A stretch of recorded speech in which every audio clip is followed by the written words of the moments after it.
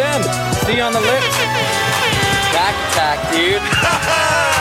Bon voyage! Hey, yo, homies, good. Slide down them big hills, you know what I mean, on the big, nice burgundy snowboard. All right, it is a monumental day here at the Bomb Hole, which is presented by Pub Beer and, of course, Run Through a Wall Smelling Salts. Now we got Jeremy Jones guest hosting. Jeremy Jones, what's happening? Man, it's a great day. I'm happy to be in the booth today. Love to hear that. And, of course, we got our producer, Silk D. Silk D's kit's looking fresh. Silk, how you doing today? Feeling good, looking good. Yes, you are looking good. Nobody's going to argue that. And we got the man of the hour, Shaun White, in the booth. Yo. What's happening, Shaun? Dude, thanks for having me. I'm hyped. Oh, we're so psyched you came down Yeah. to So talk psyched. to us, and should be exciting. And normally I do an introduction for our guests, but I think you're the only guest that literally needs no fucking introduction. So I want to hit the ground running Let's with hit some it. snowboard nerd stuff, right? All So right, yeah. cool. let's talk Skyhook, Cork Front Oh, 5 yeah. Stalefish. Now I'm curious, what age do you think you're going to be able to do that till? Do you think as long as you can walk, you'll be able to do that trick? Oh, for sure. For sure. Well, I'm getting inspiration over here from Jeremy. That's good. He's still up and running. I could do it. Skeleton still going. I can't love wait it. to see as these snowboarders age, like world's oldest McTwist. That's what I'm looking Yeah. forward to. Oldest McTwist, oldest crippler. You know what's heavy is I start, like, if you check out Tony Hawk's stuff, like, as he's gotten older, he's kind of done heavier stuff, like street skating without pads. And, you know, it's just interesting to see. And I'm using him as my marker of like, oh, if he can do Right. it, I could probably skyhook it. Yeah. 50 something. Actually, the oldest McTwist was a question that was going around for a while on here, and he was left out for that. Yeah. I think there's, without question, he's in that. Yep. Oh, yeah. I'm not looking for first. I'm looking for oldest now. That's what I'm looking Yeah, forward just to. the oldest McTwist. Yeah. Yeah. That'll be amazing. Okay, well, let's get into it because you've had an absolute hell of a run.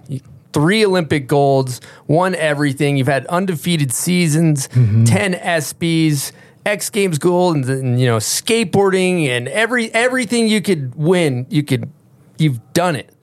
Now, how's filling the void without competing right now? Man, it's weird. I will admit that, like, you know, when you do something and it's got like this purpose, there's this end goal. Like, I'm going to work on this trick so that I can be here at this time and I could do that trick to hopefully do well in this event that will qualify me for this. You know, there's like a path. And now when I go ride, there's not really that agenda anymore. And I didn't realize, I think, how much of that was like something I really enjoyed, because it's a stressful thing to compete and to be ready and to be under pressure. But I did find like fulfillment and enjoyment out of that. So now when I'm riding, like, there's no real agenda, but I am finding my way through it. Like just, you know, sleeping in and going when it's good. And like, you know what I mean? Like, I was watching one of the Dew Tour qualifiers was just dumping snow, and I was like, good choice. You know, like, Is it I'm just stressful, enjoying, you know? That's the thing. Like, it always looks like it's not stressful because you're so good and you're so at that level. I think that is a common perception. Like, nah, dude, what are they talking about? Like, he's got it every time. Well, that's like, yeah, I mean, that's what I would say in my head and what the media would say and these things. And then to kind of live up to that. At times I remember feeling like, well, what are my options? Like, I can either like use this to motivate me, or I can just like let it destroy me in a way. Because if there's that kind of pressure constantly on you, you're like, okay, well, if everybody believes I can do it, maybe I can. You know what I mean? Rather than the like, oh my God, what if I fail? What if I do this? And you kind of push any of those doubts out of your mind. But that was, you know, solely contest driven. There was like a whole nother world to my snowboarding that was just like enjoying the mountain with friends and hanging out and trying dumb tricks that I had no business putting into my run or anything like that, you know? So I'm just kind of like back to that, just like trying random tricks. Like I retired and I got this crazy itch to go hit jumps. Oh my God. I really wanted to enter the natural selection. I was dying to. And cause I went and kind of like did some press around it and like got on the microphone and stuff one season at Jackson Hole. And I hadn't really ridden there during like an insane powder day. and it just dumped. It was just, I was like, why am I not riding in this? And so I made a mental note, like, I got to go back. I got to do that. We got to get you in Natty Select. I would man, love to see fun, it. yeah. And actually talking to Travis yesterday, he said, ask him if he wants to do natural selection. No way. Yeah. Okay. he literally Yeah. asked me that yesterday. It just looked like the most fun thing imaginable, watching everybody go down, and it had that sort of kind of playfulness to it. Like, no one's expecting me to crush the backcountry, so maybe being the underdog for a bit would be fun. You need to do no that. expectation, and we make a ripping powder board. So I was like, oh, this would be perfect. So yeah, and then just jumps in general. I mean, I stopped competing in slopestyle after Sochi because it was just too much to bounce back and forth from one discipline to the other, and which was so annoying because they invented the airbag that goes all the way down the jump after that. I was like, dude, I dropped at least 10 front triples to my back and just destroying myself. And then the season after, I'm like, I'm just not going to do it anymore. And then they invent the bag. I'm like, really, guys? But yeah, I've had this weird motivation to do, obviously things outside of half pipe. Yeah, absolutely. Where's your rotations at right now? Pretty good. Really? I feel pretty great about things. I don't think, a lot of my decision to, I think, retire, a lot of it, some of it was physical, like recovering and things, but a lot of it was like the mental drain, of being certain places and wishing I was somewhere else, or kind of the long haul of being away from friends and family and things. And you're just like, gosh, I've done this for so long. Like, I know I want to put my head down and get through it and achieve this thing that I've set out to do. But at times you're just like, ugh, like it's just weighing on me. Mm-hmm. And the same things aren't as exciting anymore after you do them multiple times over.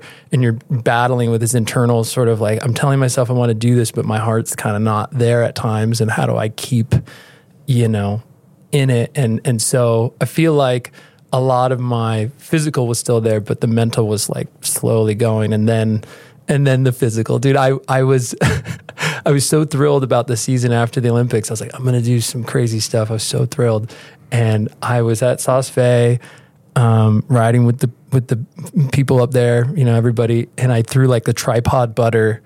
It's like end of the day. I'm like, oh, let's do like a stupid butter for JJ who's follow camming me. And I'm like, I hit like a little chunk of snow and the board slipped out and my arm kind of went above my head and my shoulder popped out of socket. Shoot.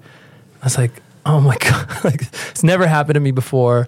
And I'm sliding down and I like push my shoulder back into place. I was like, okay, I could finish the session. And then I later found out, I torn my entire labrum and really put a damper on the rest of the season. So this coming season, I'm like, yeah, I'm really fired up. And I've got to peel this like incredible sweater because I'm cooking. Yeah, yoink that thing off. Sorry, bud. I know, I like that.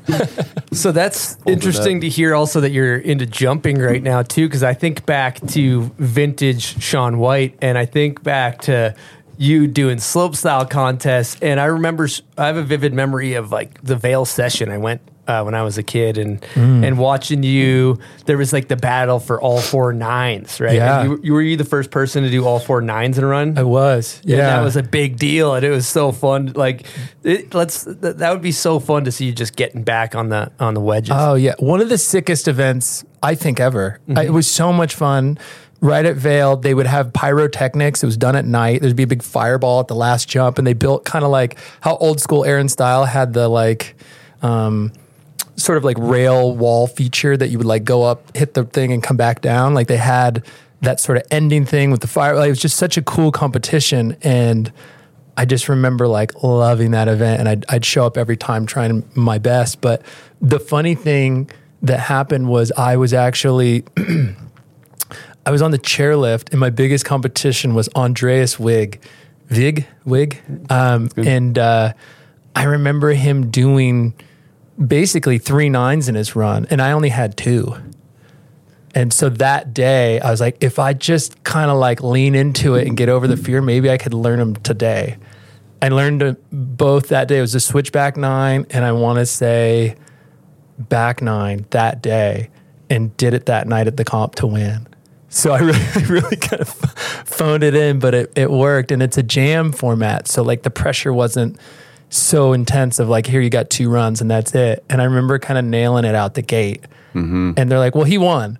And then it was just like this like random session for the rest of the night. And I ended up doing, I was like, well, what if I'd go one more? And so I ended up doing, I want to say switchback 9, back 9. No, I'm sorry. I forget which order it was, but I ended with a front 12. So I did the 3 9s and the 12 at the bottom just because I was like, oh, I'm feeling it. Wow. But it was like those kind of things. And that's why I love talking about competition, because it like, a normal day I would never have done that. But I was like, I felt like my feet were to the fire. I wanted to win. I wanted to have a great performance because I won the year before. And like, that's what competition would like do to me. I'm like, oh, I got to do this. It would like elevate my riding. I was talking to Gabe LaRue, and he mentioned that there was years where you showed up at the Dew Tour and everybody else had been in Saas-Fee and doing their early season program training, and you took a board out of the plastic, and in practice, that was your first time riding for the year, and you went on to dominate the contest. There were, I mean, I don't recall that specific thing. I knew at times I would take breaks from riding just because I felt like my time away from the sport was just as important as my time on. So I felt like, the career, I mean, I started when I was like 5 and then, sponsored at 7 or so, pro at 13. I mean, to keep it exciting, you have to take time away. And I never really lived in the mountains, so I always kind of had other things going on in my life. So I would kind of get back to those things. And then once you come back to the sport, you're just fired up. It's not like I've been here kind of grinding it out in this cold winter through Saas-Fee or through New Zealand to Saas-Fee to what, like I was fresh. So just like the board out of the package, I was like ready to go instead of kind of being bogged down by whatever. And then I was pretty confident in my ability to do the runs I needed to do. You know what I mean? Like the muscle memory, some tricks harder than others, like the double McTwist at times would just like elude me. It would just like go away. And I'd have to kind of like figure it out again. But other tricks were just the kind of staple. I knew I could do it every time. And with the 2-run format, you got all these people kind of vying to make their run. And if they don't do it, then the pressure's, staggering on them. The sponsors are there, the cameras are on, the media, all this stuff. And most riders would kind of buckle under that kind of pressure. And so I felt like a lot of times I would just kind of play the odds. I'd be like, oh man, I'd be sitting there at the top and I'd be like, oh, everybody kind of fell. What is their mindset like? What are they dealing with right now? And then I'd kind of calculate what I wanted to do for my run. And I wouldn't even put in the best run. I'd put in something pretty great and get hopefully the top spot or close to. And then I had room to build where they're trying to just get a run in. And so I don't know. I don't want to, I'm trying to humanize it, It's mental warfare. I wasn't, a machine, but I definitely like was calculated at that kind of stuff, when I show up and I'm like, oh, he's been working on this trick, but I've watched practice and he's made it 1 out of maybe 5 tries. And this person's doing that. And they think I'm probably going to do this trick. So they think they have to, if I do the double 12, it's over. So they got to probably do, what I mean? You're just kind of calculating what people are going to do. And then I would kind of base my run off that, or by watching at the top, or I'd have like Bud or JJ be like, what happened? Like, tell me what happened. I like the chess moves. Yeah, it's insane. Supporting Gabe's comment firsthand, I've seen you go from skateboard winning vert contests to coming to your snowboard. Like we shared a sponsor for quite some years, went on some tours together, and I saw that right next to me. And that, to Gabe's point, that's what's insane, that you can show up, you've done so much work in your head, you haven't left this thing alone. Like you said, the time away is important, but dude, skating straight to snowboarding, the muscles are panicking. That's insane.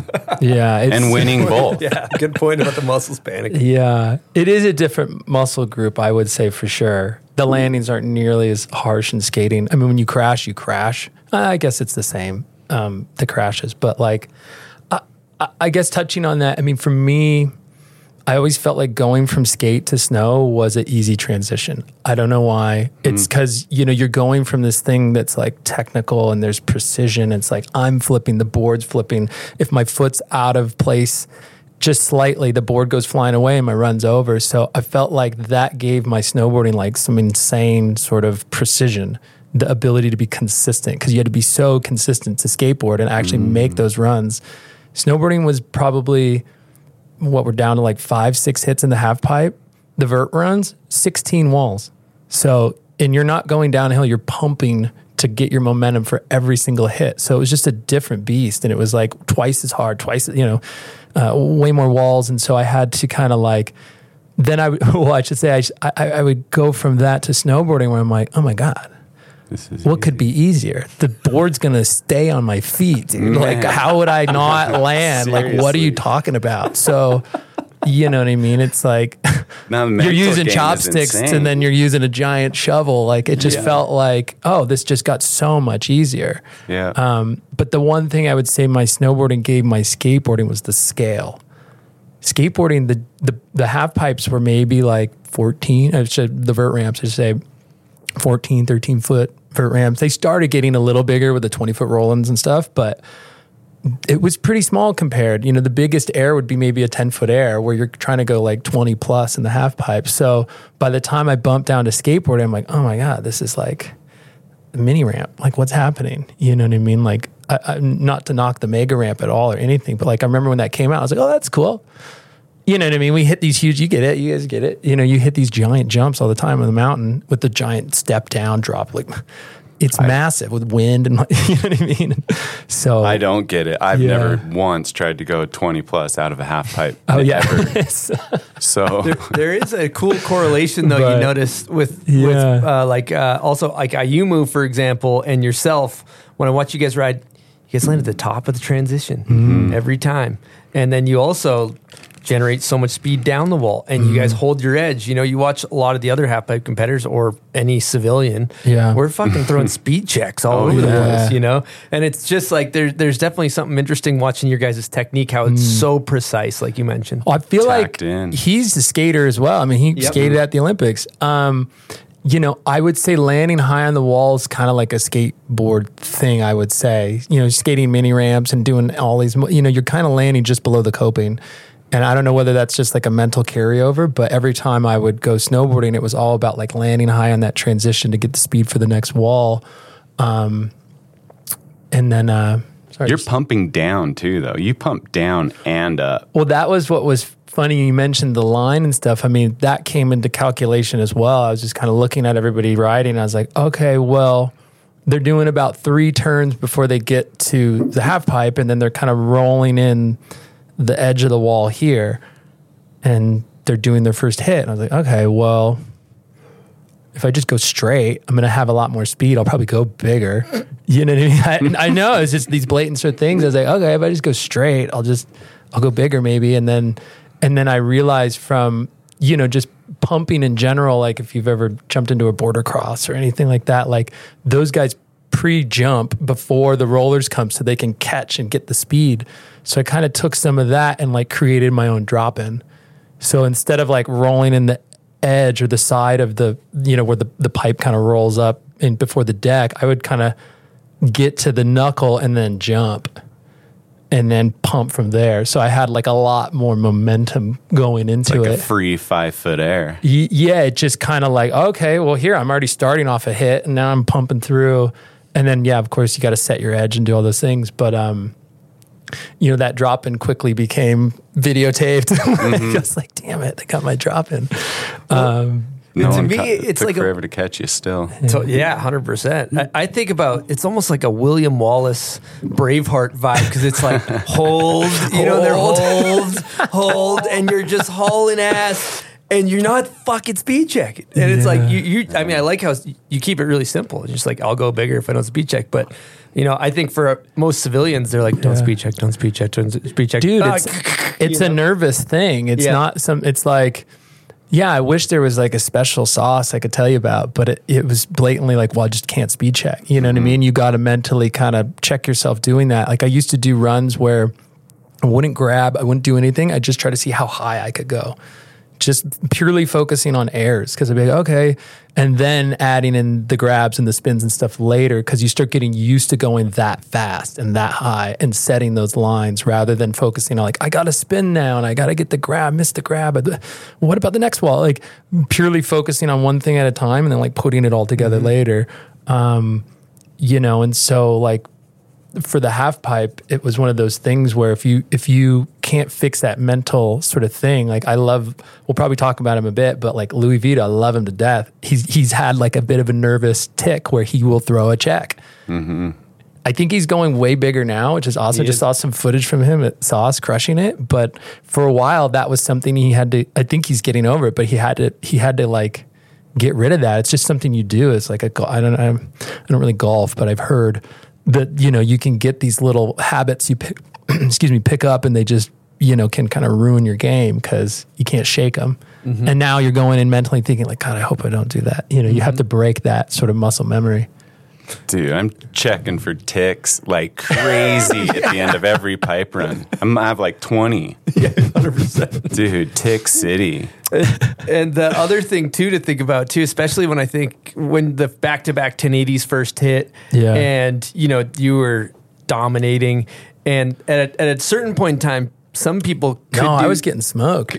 Well, when those first came out, I got destroyed. Yeah, I hurt my knee at X Games.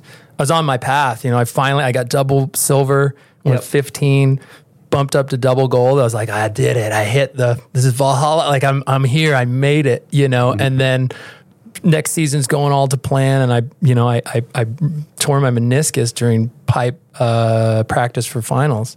I'd already won the slope. I was like, oh, perfect, double gold again. Here we go. Let's cement in this sort of legacy or something. And I blew my knee out, and then I came back, and the sport had made these leaps and bounds, and I didn't even podium at the next X Games, so I was pretty crushed.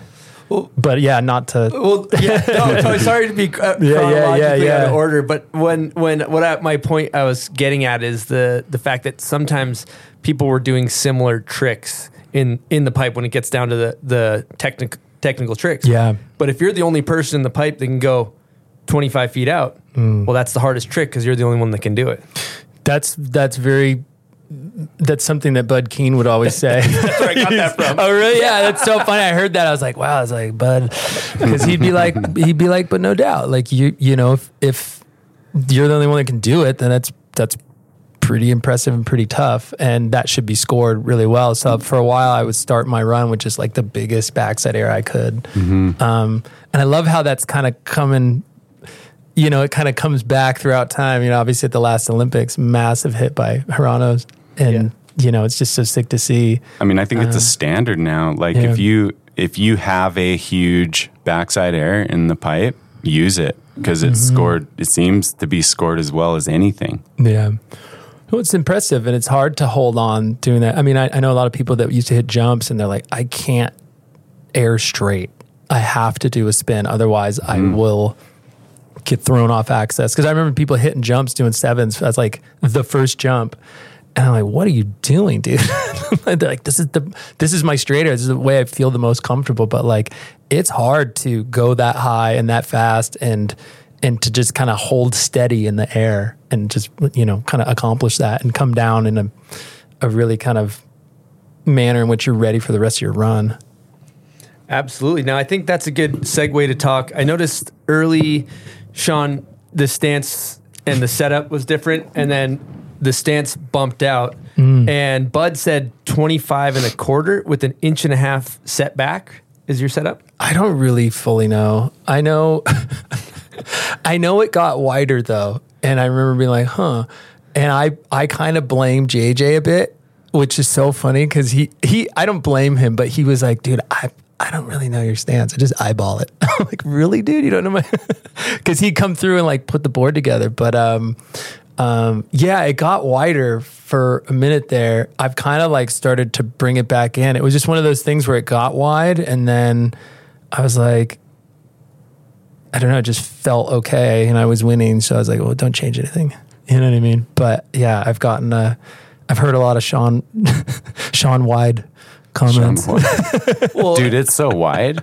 Yeah. very So wide. why? So is it because Bud? This is Bud's words, not yours. Yeah. But he was like, he fucking stomps.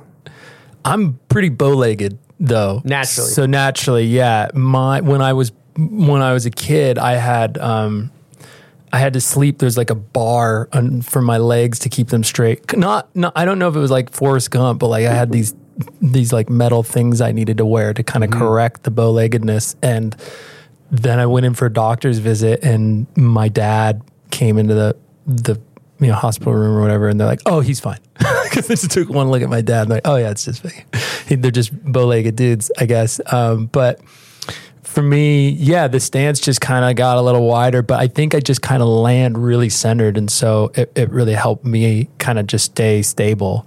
But I've recently just kind of started bumping it in a little because I, to be completely honest, I don't really know. Like, it wasn't a mental decision to like make it wide.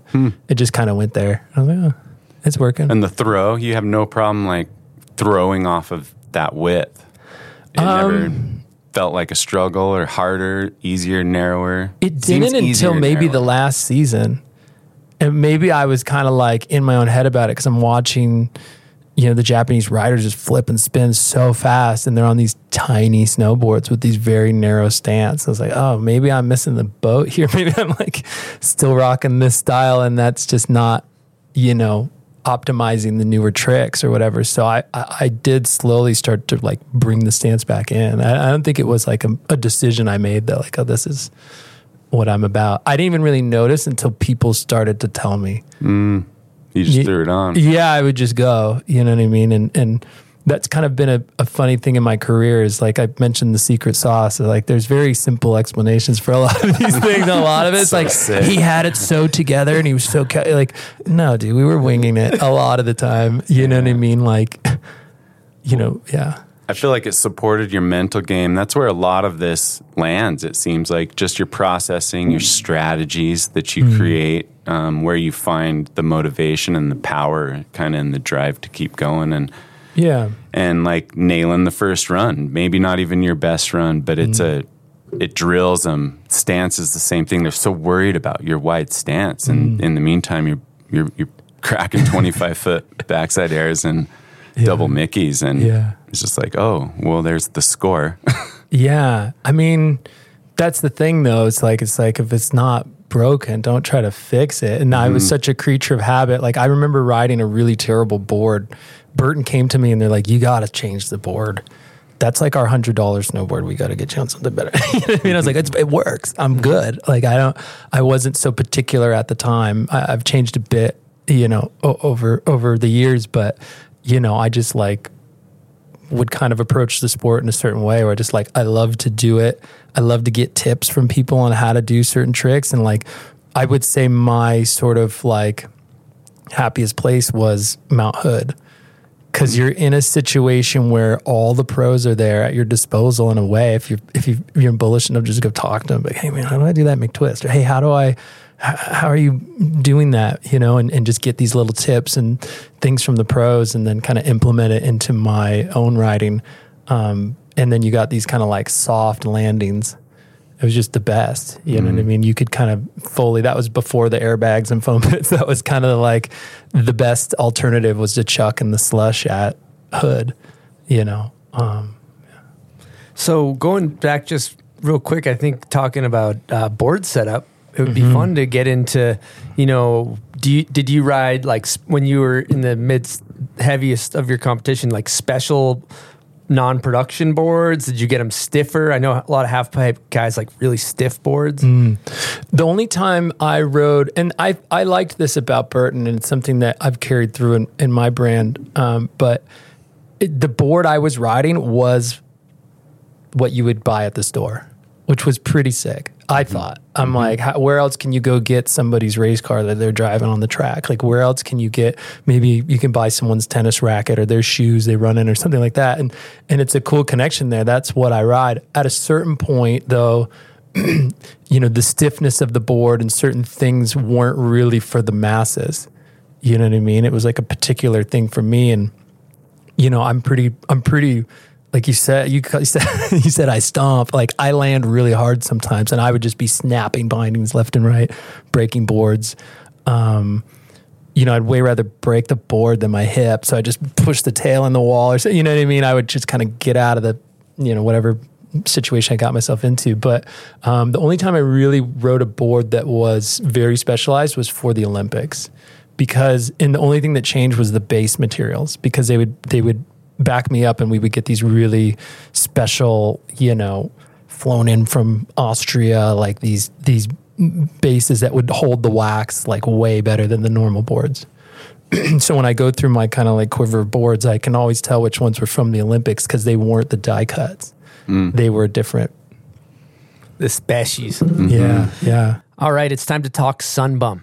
They make some of the best sunscreen on the market. And let me tell you something. Sun care is year-round, not just the summer. You can get cooked up there on the hill. The sun reflects off the snow. It's basically like you're in a big tanning bed up there. So be sure to wear sunscreen when you're snowboarding. I always choose the mineral stick. It's SPF 50. I keep it in my pocket. It's just a little bit bigger than a piece of chapstick, so you can ride with it in your pocket and not even notice it, and make sure you don't get roasted up there. They got a killer team and they support snowboarding. They got Jed Anderson, they got Steffi Luxton, Parker Zoom, Blake Paul, Jill Perkins, Brian Fox, just an all-star cast of snowboarders. They also make sun care, skin care, hair care, lip care, and even stuff for babies and kids. I got the shampoo. Let me tell you something. I might not be a good person to advertise the shampoo, but have you ever seen Blake Paul's hair? It glistens beautifully. So if you want to support a company that supports snowboarding, be sure to support Sunbum at your local snowboard or surf shop, or you can also find their products at sunbum.com and use promo code THEBOMBHOLE for 15% off. Okay, we're going to take a quick break and do some general house cleaning for Bombhole stuff. Now, I first want to say thank you so much to all of our Patreon members. We couldn't do this show without you, and we appreciate your support. Now, another way to show support for the Bombhole, if you do not want to become a Patreon member, is buying some merch. So this holiday, we got the Run Through a Wall holiday pack. So we got the brick. It's the 3-pack of smelling salts. You get 30 salts total. Comes in some nice, clean packaging. We look like a real legitimate brand. We also have a new autumn Run Through a Wall beanie with the brick pattern on it. It is a hitter. You're going to want to get these before they're gone. It also comes with some Run Through a Wall stickers. So if you want to get that, it's a perfect gift for the holidays, little stocking stuffer, if you will. We also got another autumn beanie that just dropped. It's called the Repeater. It's really clean. It's going to sell out quick. And then, of course, we got our token Mud Dogs hoodie. We had a t-shirt. It sold really well, so we just made it into a hoodie. So all that stuff's available now at bombhole.com. And we appreciate you guys for listening.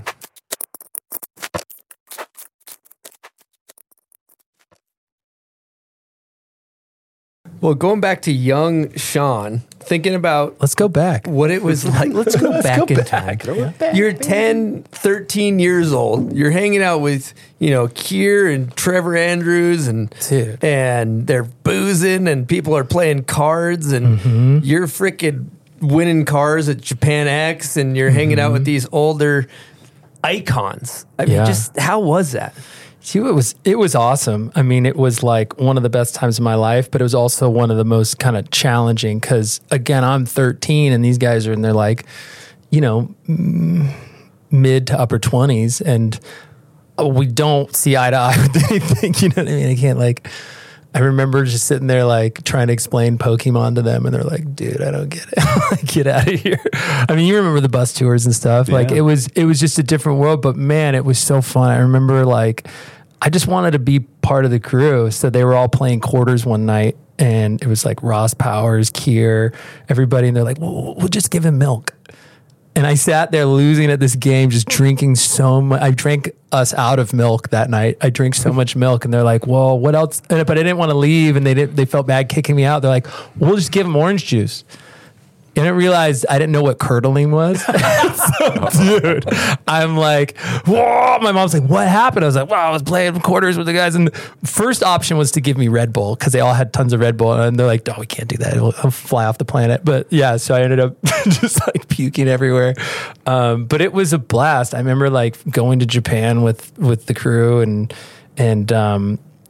just seeing people partying and going nuts. And it was just a lawless time back there then, It was just like so fun to be around. And it was this world that I could kind of see, but I wasn't really a part of, I was there with my mom working on my like math homework, you know what I mean? But I would kind of come down to the lobby. I was like, oh, he looks tired, Mom. What's going on? And they're like, yeah, he's just really tired. Yeah.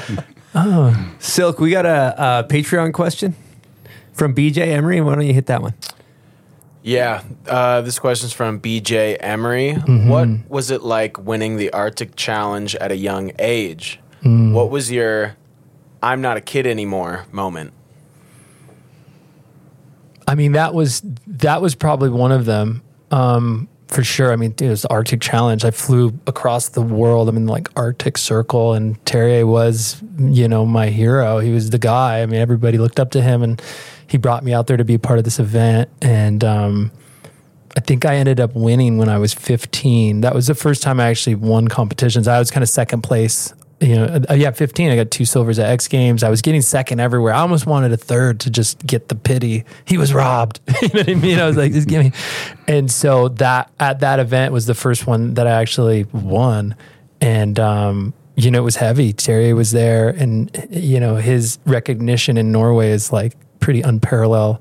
And so the next time I went to Norway or what was getting sent, like I was in the newspapers. I was all over, to be a little kid and to see a 15-year-old and be like, dude, I'm on the front cover of the Norwegian, whatever. Like, it was just so bizarre to me to think that people that far across the planet could know my name.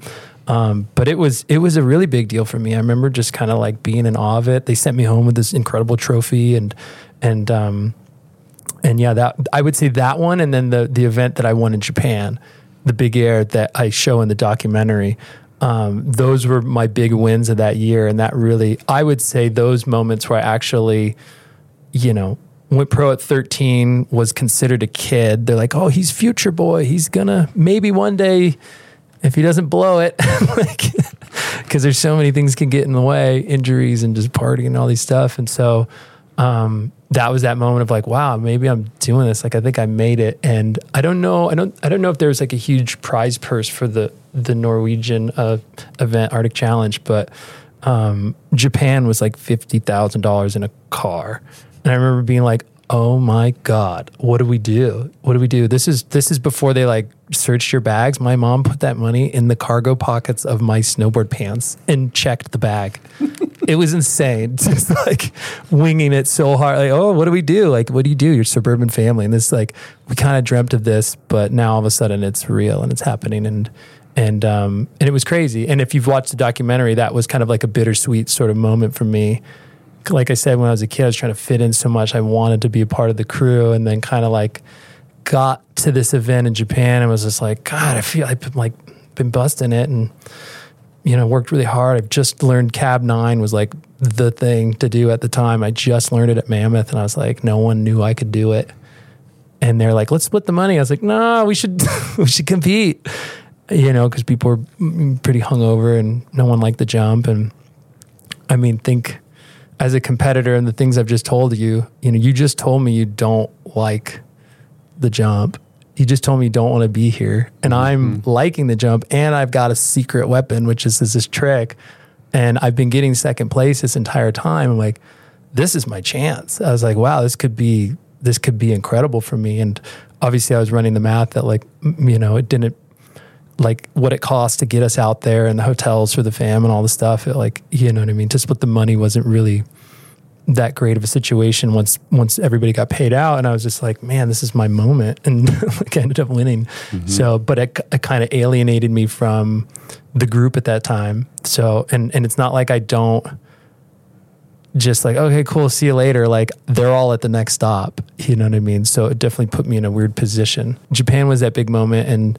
And yeah, that was the kind of like, okay, I'm here kind of thing.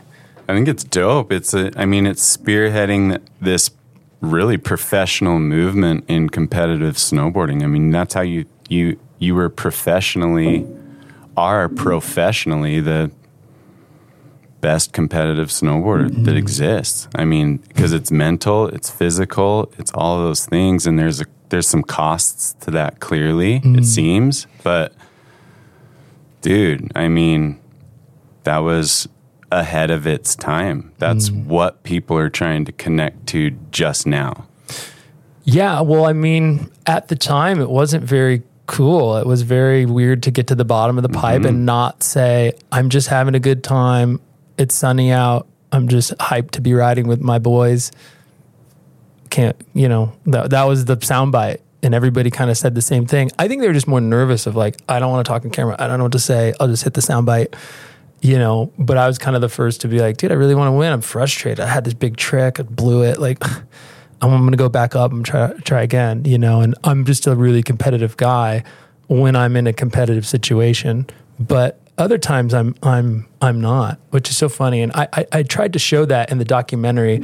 It is a very kind of sports focused doc. So I did focus on a lot of like the Olympics and things. And when I say there were directors or people kind of weighing in to help me get the project done. But, a lot of things I feel like, and it's so fun to chat with you about it, but I feel like a lot of things were kind of taken out of context, with the media and whatnot, because I was never, like, I was calculated and I had like great strategy on the mountain, but I wasn't like, I don't think I was, like a Tom Brady type, where I don't know his routine specifically, but he's like, this is what I eat. This is how I train. This is how, it was very laxed, but once I was put into a situation where I had to be competitive, like, man, what else? Like, why would I, like, you read the board. Yeah. That's I would it. just be, okay, cool. We're playing ping pong. Okay. This guy's got a pretty terrible backhand. This guy's he can't spin the ball. So if I spin the ball, he's going to, you know what I mean? I just start doing that. And, I did really well for myself in competition. And then through doing really well, it kind of separated me. And then these dominating stories come out where it's like, he's unbeatable. He's this, he's that. And it kind of put me, in this pedestal, in this place. And then, I always felt like I would enter competitions and it didn't really matter that I won the last 12 or 20.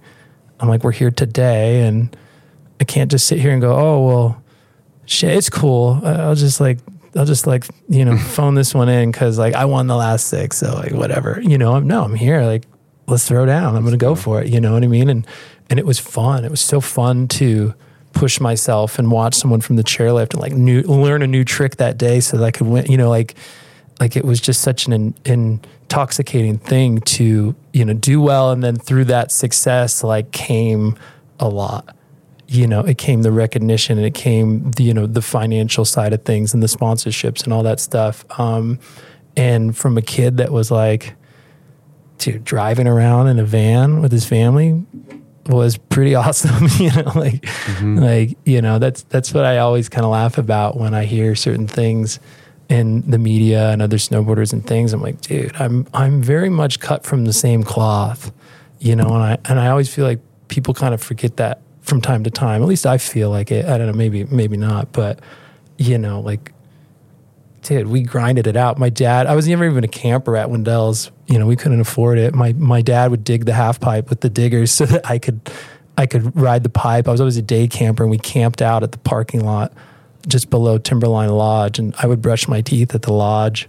And my family, like, that's why I laugh so much when people, he's just not a grassroots rider. I was like, what?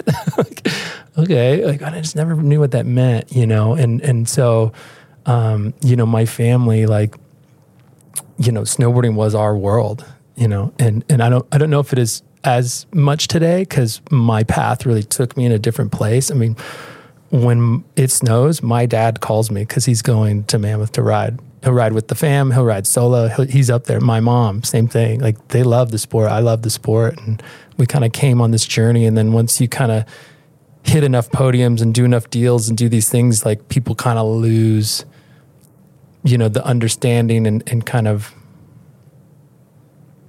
sort of picture of where this all began.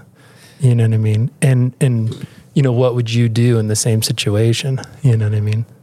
So Shaun, do you mind if I kind of jump in there on this one? And Please. So I think there's a multitude of things going on here where you have, in a certain situation, when you start to become the best at anything, you have a fucking target on your back, right? And it's polarizing in some senses because as pop culture in America or anywhere, we love dominant winners, whether it's Serena, whether it's Tom Brady, whether it's Michael Jordan, and your name is in that hat. So from a mainstream culture, obviously dominating competition is beloved. However, in our quote unquote core snowboard community that we are all deeply embedded in, you know, what we, and I'm cognizant of, so I'm just gonna say a lot of snowboarders do, is they like their snowboarders to be a certain way. They like their snowboarders to be core.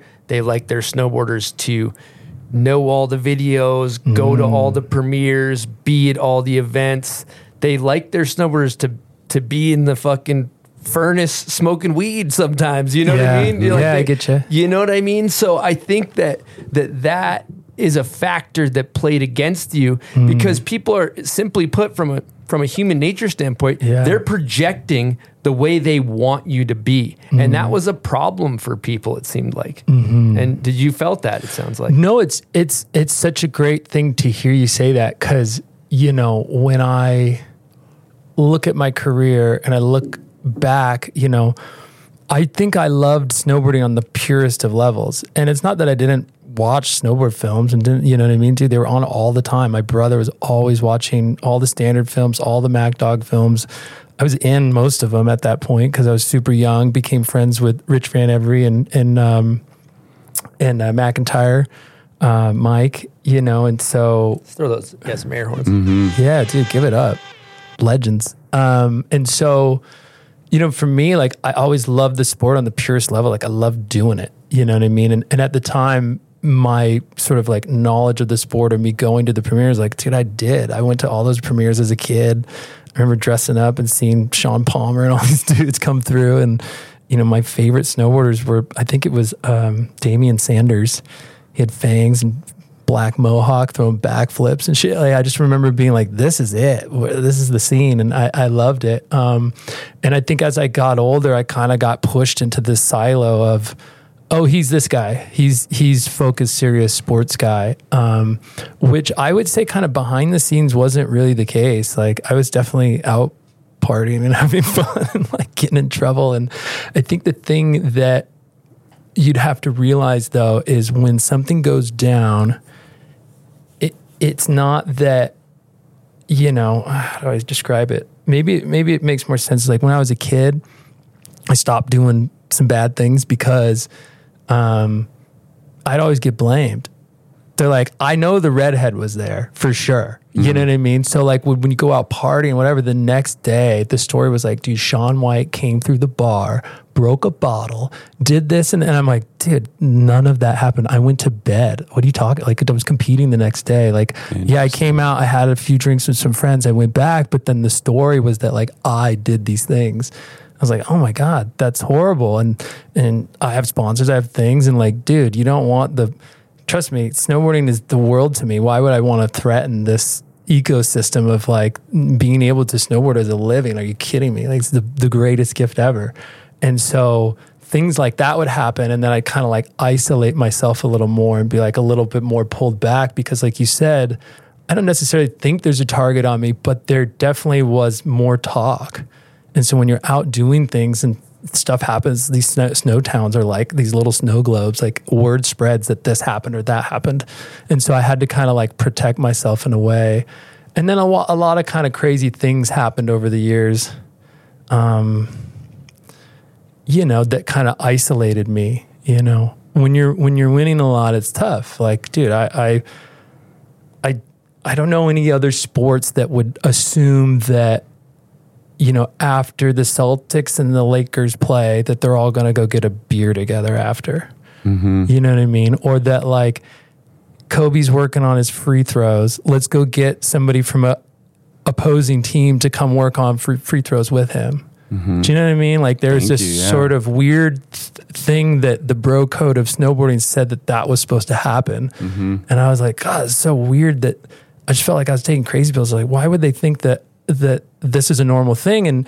And by the way, like I put myself in their shoes. I was like, gosh, if I was showing up at an event and not performing the way I'd want to, and I told myself this was the year and I didn't get my goal, and I'd be pissed. You know, I'm a competitor. I'd be so frustrated. I want to go hang out with this guy. You know what I mean? So it became quite isolating.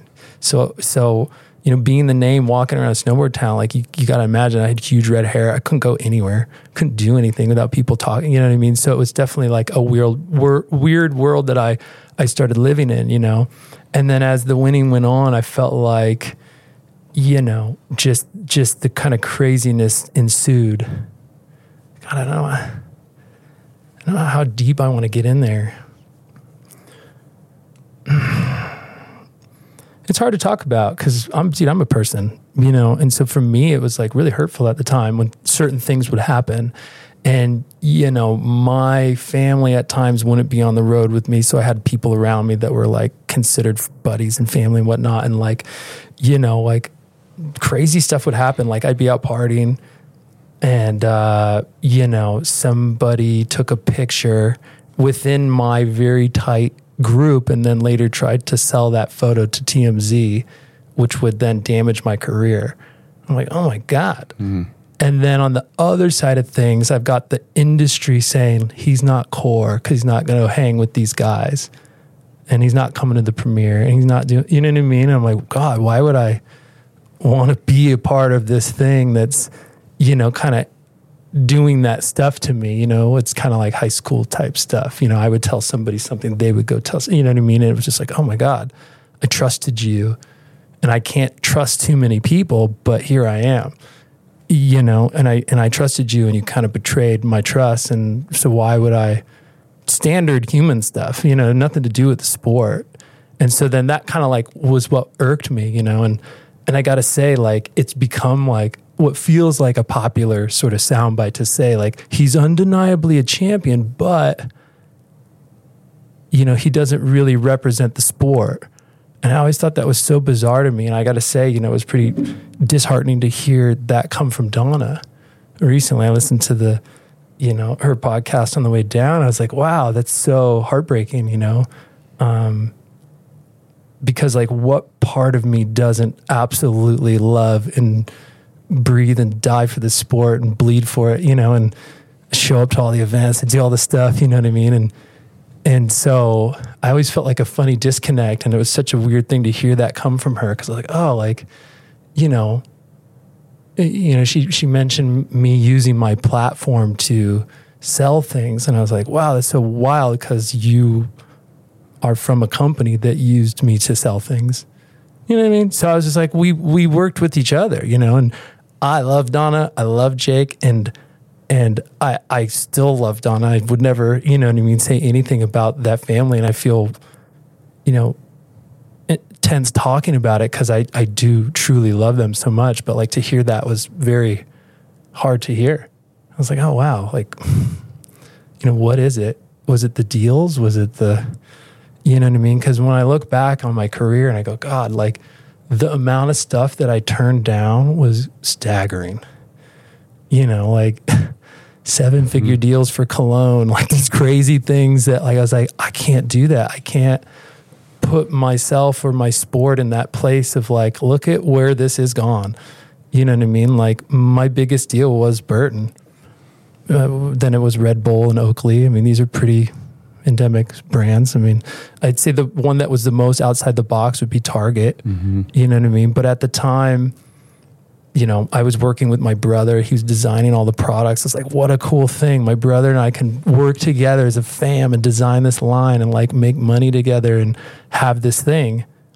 Of course I'm going to do that. You know what I mean? And then kind of to turn around and hear that I'm not core, I'm not this or that. And then I see the same people that are saying that I'm not core come out in a Tostitos pizza roll commercial where they pop out of bed and go, "Sup, bro?" it's pizza time. And I'm like, damn, like, I don't know. Maybe that is the sport and I just kind of missed it. But I always felt like, you know, we are a sport, you know, and sure there is the stereotypical thing from, you know, to be stoners from when you know, I forget his name, who the Canadian downhill racer got busted for weed at the Olympics. Garibaldi or whatever. Yeah, you know what I mean? We just lived up to the hype. And I remember seeing that. I'm like, damn, well, that's not the legacy I want to live in. So what did I do after the Olympics? I'm like, dude, I said no to so many things. They're like, can you just like slide onto stage, you know, and Letterman's going to come over. He's going to take his beanie off. We're going to blast you with snow and then this. And then you say, yeah, bro, and pop a Mountain Dew. And I'm like, oh my God, no, like absolutely not. I had to like be so calculated about the way I was representing not only myself, but like my sport. That's what you would think all the other riders were doing. So like, I don't know. I was in a really tough position, if you can imagine. You know, there's my life and what I'm into at the time. And then there's like kind of the needs of the sport. And then to be the outward face of the sport for so long, I mean, I like to think I did a pretty good job, but I'm a, you know, I'm human. Like I made mistakes. Like I've done, you know, dumb things, made dumb decisions and things, you know, like anyone, you know, I can't have that perfect slate, but I think through and through, I've always cared about the sport and loved the sport and embraced the sport to my core. I mean, you know, I know what is it? Louis told me, you talk cheddar biscuits? Cheddar biscuits. Cheddar biscuits. Yeah, talk about cheddar biscuits. Talk about the amount of money I've lost backing this sport, dumping it into an event to make it the most epic thing for the riders, put it on the grand stage, Aaron style, in the heart of Los Angeles, blow it out, let's go, Kendrick Lamar on stage. Like, dude, the effort and time put into that thing, and like we're on our way to break even, and then COVID just, you know what I mean? Like, there's been so many things where like I've leaned into the sport and wanted to do more and be more, and again, juggling my own career. Competing is one thing. We can touch on it now later in the interview, but like now that I have more time on my hands, I'm really digging into those sort of aspects of the sport that I truly love.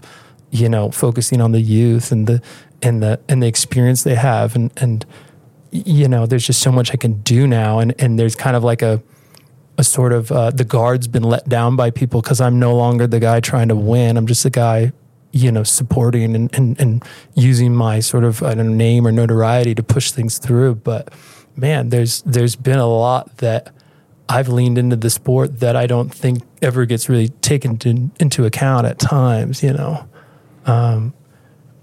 Yeah, it's interesting. The give back is insane. It's massive. It's as big as your accolades and all the things that you've accomplished in snowboarding, in my opinion. I think it's a tired excuse anymore to point at you and even say that as a reason to not be down. That's my personal opinion. But, you know, it's impressive, the give back, the money spent to be there, the money turned away. Like, dude, 7 figures is some cheddar bisque for some cologne. Like, who's not going to do that, dude? You know, in this day and Tell age, me where. Send me the DocuSign right now. Yeah. Straight up. Send me the DocuSign. Yeah, really pass it over the table. Let's pop I'll more take of it. these, right? Yeah, like it makes the world turn. You know, like this is an amazing thing you do, but you need support to do it, and you got your own life and aspirations. Like we're just trying to like live through this human experience and do well. And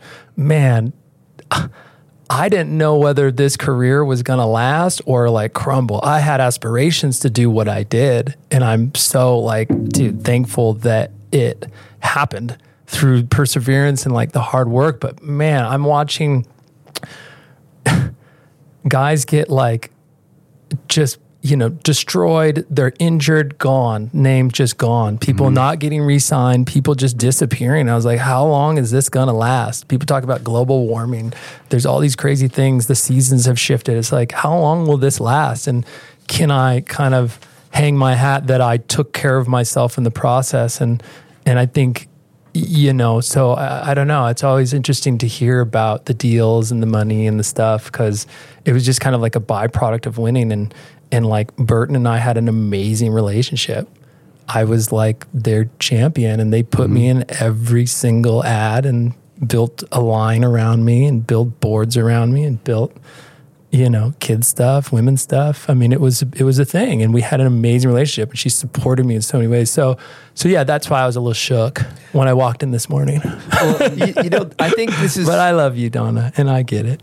Yeah, it was well put. That was well done. 100%. And I think to get in there and just recognize the fact that it's really incredible to have the opportunity, because I think you're misunderstood by snowboarding in a lot of ways, and you're clearing up a lot of this stuff. And I think it's really exciting to listen to and provide context of coming from somebody with the opportunities that you have and the space that you have. And we're on a little bit of we're in a different arena down here. So I think to provide context, like talking to JJ, he's like, dude, you got to realize, like, he could go, Brady's people are hitting him up for deals, and he could make money doing any type of things that he wants to do. You have all these opportunities to make money, and you're like, oh, I'm going to start a snowboard company. I'm going to do a snowboard event. Like, if you got dollar signs in your eyes, it ain't in that. You know what I mean? And it's just, and it's like, I get it. Like,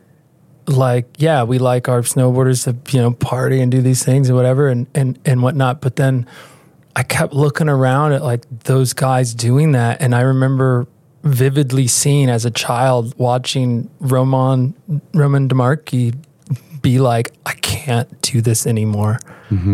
I'm expected to party at every city I go to. And if I don't, people hate me for it. They're like, what, you're not going to do a shot with me? You're not going to smoke this with me? You're not going to, you know what I mean? You're the guy, you're the party guy. I thought, like the expectation to do that and then still have this like insane career on the side. And you know what I mean? You just kind of had to pick and choose at a certain point. And I just remember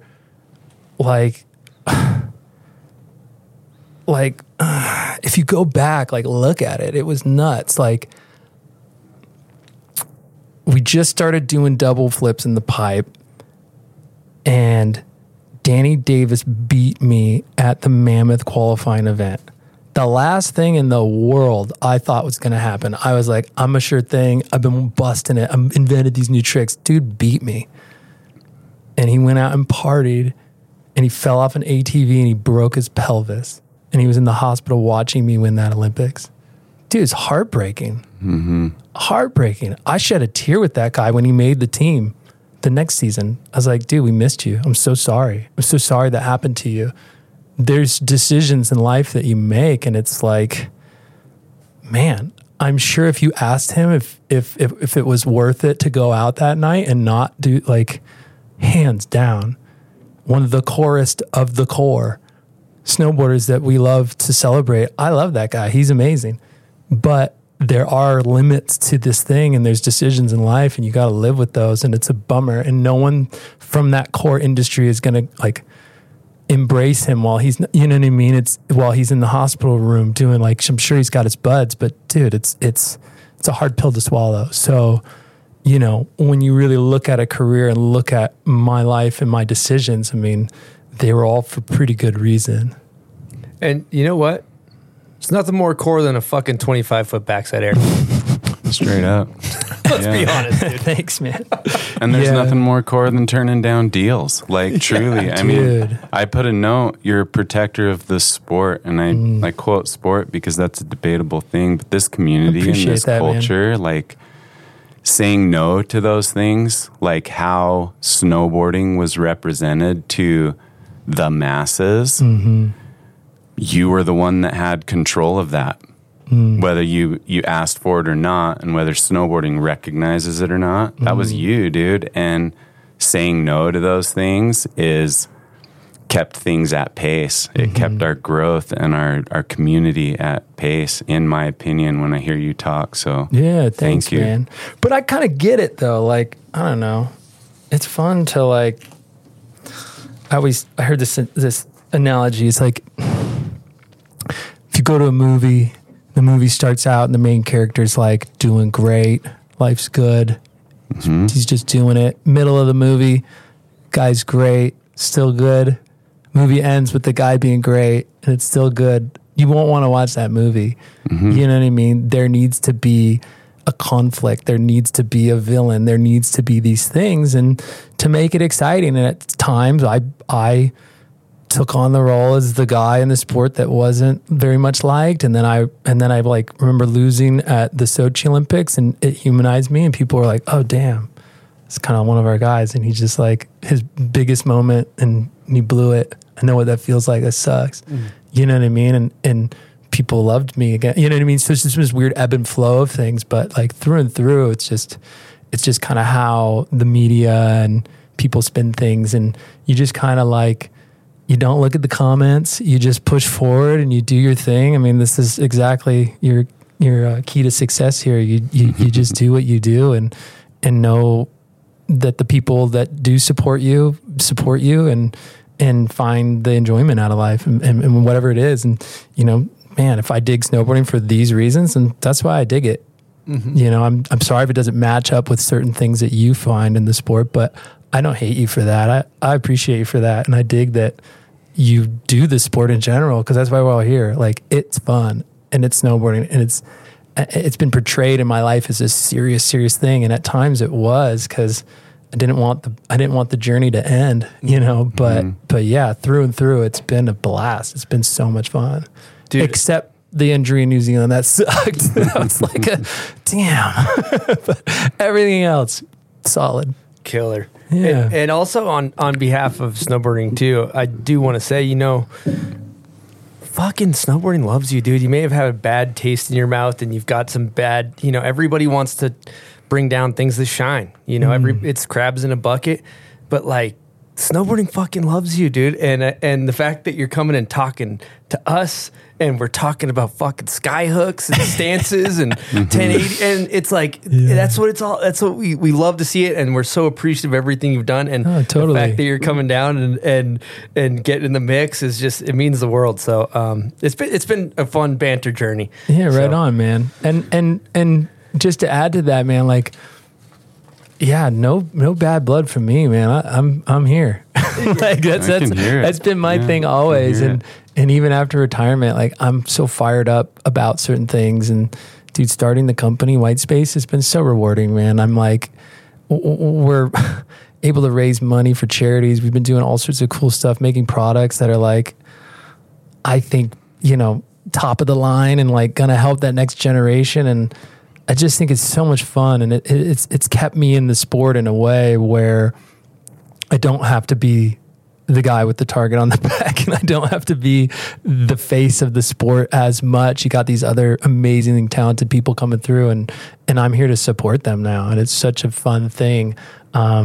You know, and I wish I could tell you about, there's a couple things we're waiting for these deals to close, but stay tuned, because I've got some really fun stuff that I'm going to do within the industry that's going to be so cool. And I just want to bring that, like, that fun and excitement back to, you know, competition and the experience of snowboarding on the purest level, you know. All right, we're going to talk about one of our favorite brands, and that's Bubs Naturals.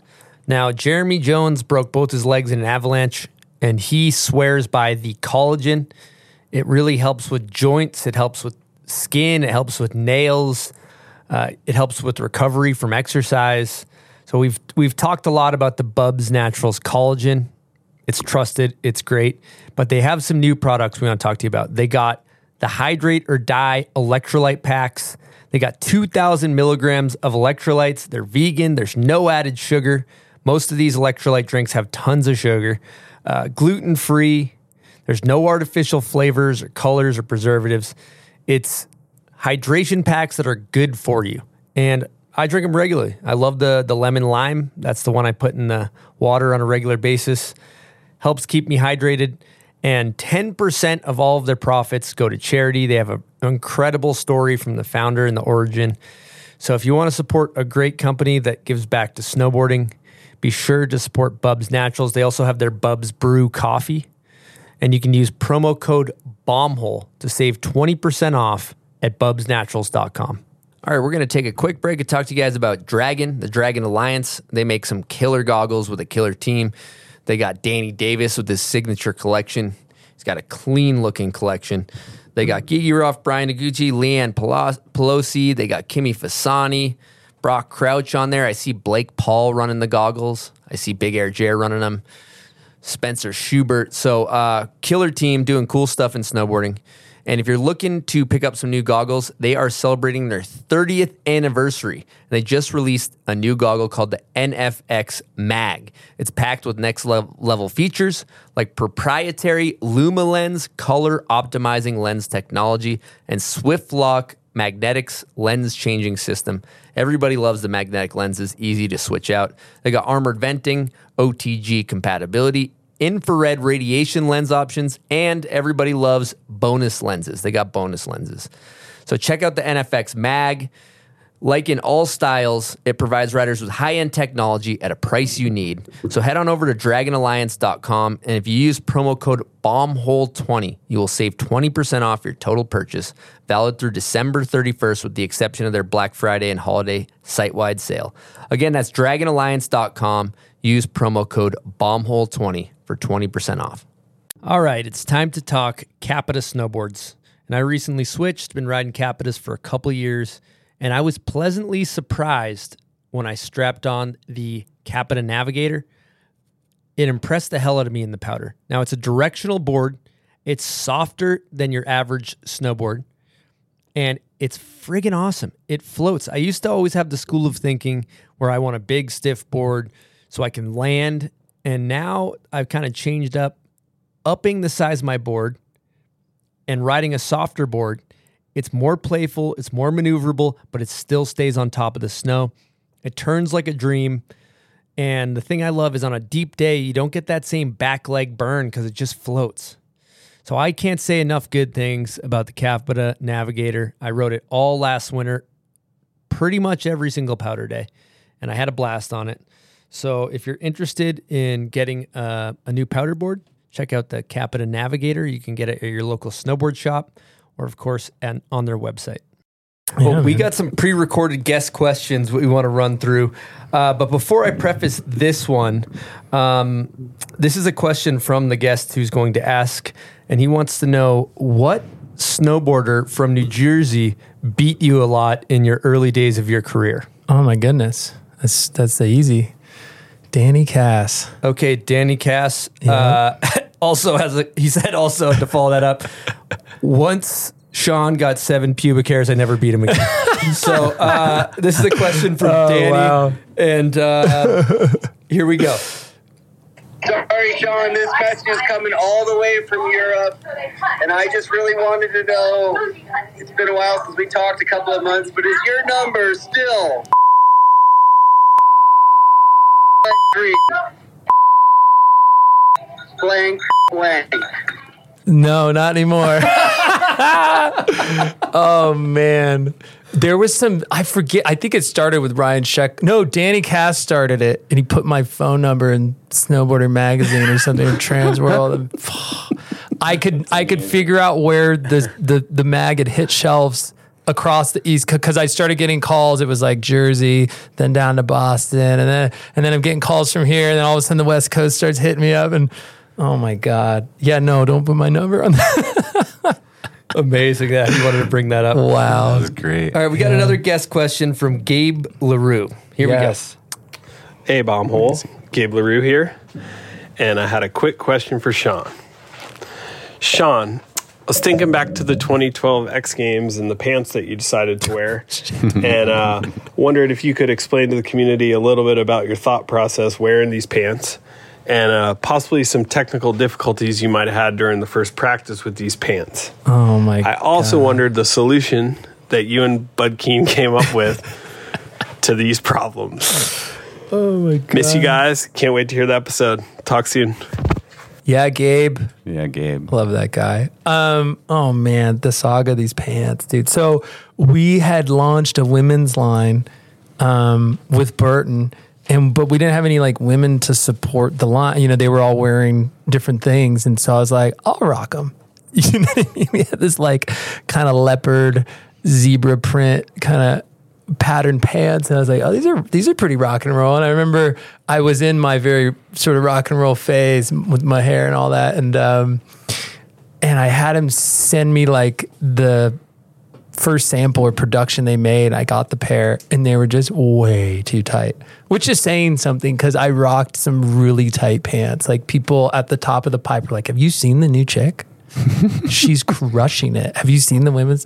They're like, dude, that's Shaun. It's like, and so I got there and I fully I don't know what it was, like a front double something, and just split my pants, and we had to leave practice. And I told Bud, I was like, what are we going to do? I really want to wear these, but I split them open. He's like, I got you. We went to a tailor in town, and she had sewn a piece of fabric in the inseam of the pants so that I could still wear them. A little more breathing room, we should say. And Bud took a Sharpie, and I didn't know he was such an artist. He drew in the rest of the pattern. And little did I know that I was going to bust this run and get a perfect score. So now these pants in that moment will live on forever as perfect 100 at X Games and in these pants. But yeah, that's what happened. My wife still wears those pants. Does she? Mm-hmm. There you go. It worked. Gabe said they were so With tight respect. you couldn't grab. Oh, yeah, barely. I was just like, Full blow seam. yeah. Oh my That's God. amazing. So I think my mindset though was I was kind of double downing. I was like, if I wear these and don't win, I'm going to look like an idiot. So I have to win, was kind of my mindset. It's like, if you see a guy on stage in these pants, you're going to be like, that's dope. But if you see him, in the subway, you're like, I don't know what that 100%. It's like if you got to own it. when you grab a certain wild kit, if you're running an all white kit or you're running a whatever it is, you better show up and fuck shit up, because you got to be feeling yourself to wear something like that. You know what I mean? Yeah. I like that. Absolutely. You got to do it. Seems you always have, too. We got a question from John, one of our Patreon members, and he asked, Shaun, do you think your perfect score run should be a perfect score? Because it's kind of debatable to provide some Awesome context question. of whether or not we should have perfect scores in snowboarding. Totally. It's a great question. I think this was a huge reason why I was so thrilled to not be a judge, because you know what I mean? How do you sit at the bottom and just throw scores at these runs? They're all so amazing. And remembering what happened compared to the most recent run, I was proud of that run just because I had done something that had never been done before, and I felt rewarded for that. I remember getting a lot of backlash after that because I got a perfect score, and people, I'm like, well, I didn't give me the score. I mean, I just did the run. They hooked it up. I'm sorry. I didn't want it. I was proud to accept, and I would do it again. I think I did it again, actually. Up for more debate. That was at the qualifier Snowmass for the Korea Olympics. But I mean, I was the last rider to go. And I think to cap progression before the last rider, that's absurd. But to be rewarded with the perfect score for doing something that no one had ever done before in the tightest pants imaginable was pretty sweet, and the way it was explained to me was well, look, we should have actually given you 110 because your run was that much better than the previous run, but it capped at, so if you look at it from a pure number standpoint, the way they got to 100 was they're like, well, look, this was this much better than the last run you did, and this is what we scored you for it. So that's where we had to go with it, and that's why it happened. And we were like, let's make history. This is the first time we've ever done this, and you made history by doing back-to-back 12s, which is something still being done in the half pipe. So yeah, I don't know. I think it's okay in those parameters, you know what I mean? But if somebody was still to go and I'd gotten 100 and there's no chance for that person to win, I think that would be messed up for sure. Way to clear that up. Yeah. You mentioned the back-to-back 12s. I want to talk about the double Mickey 12, because I think a lot of snowboarders could relate to this. They're like, all right, gun to my head, you got to do a front 10 double like that.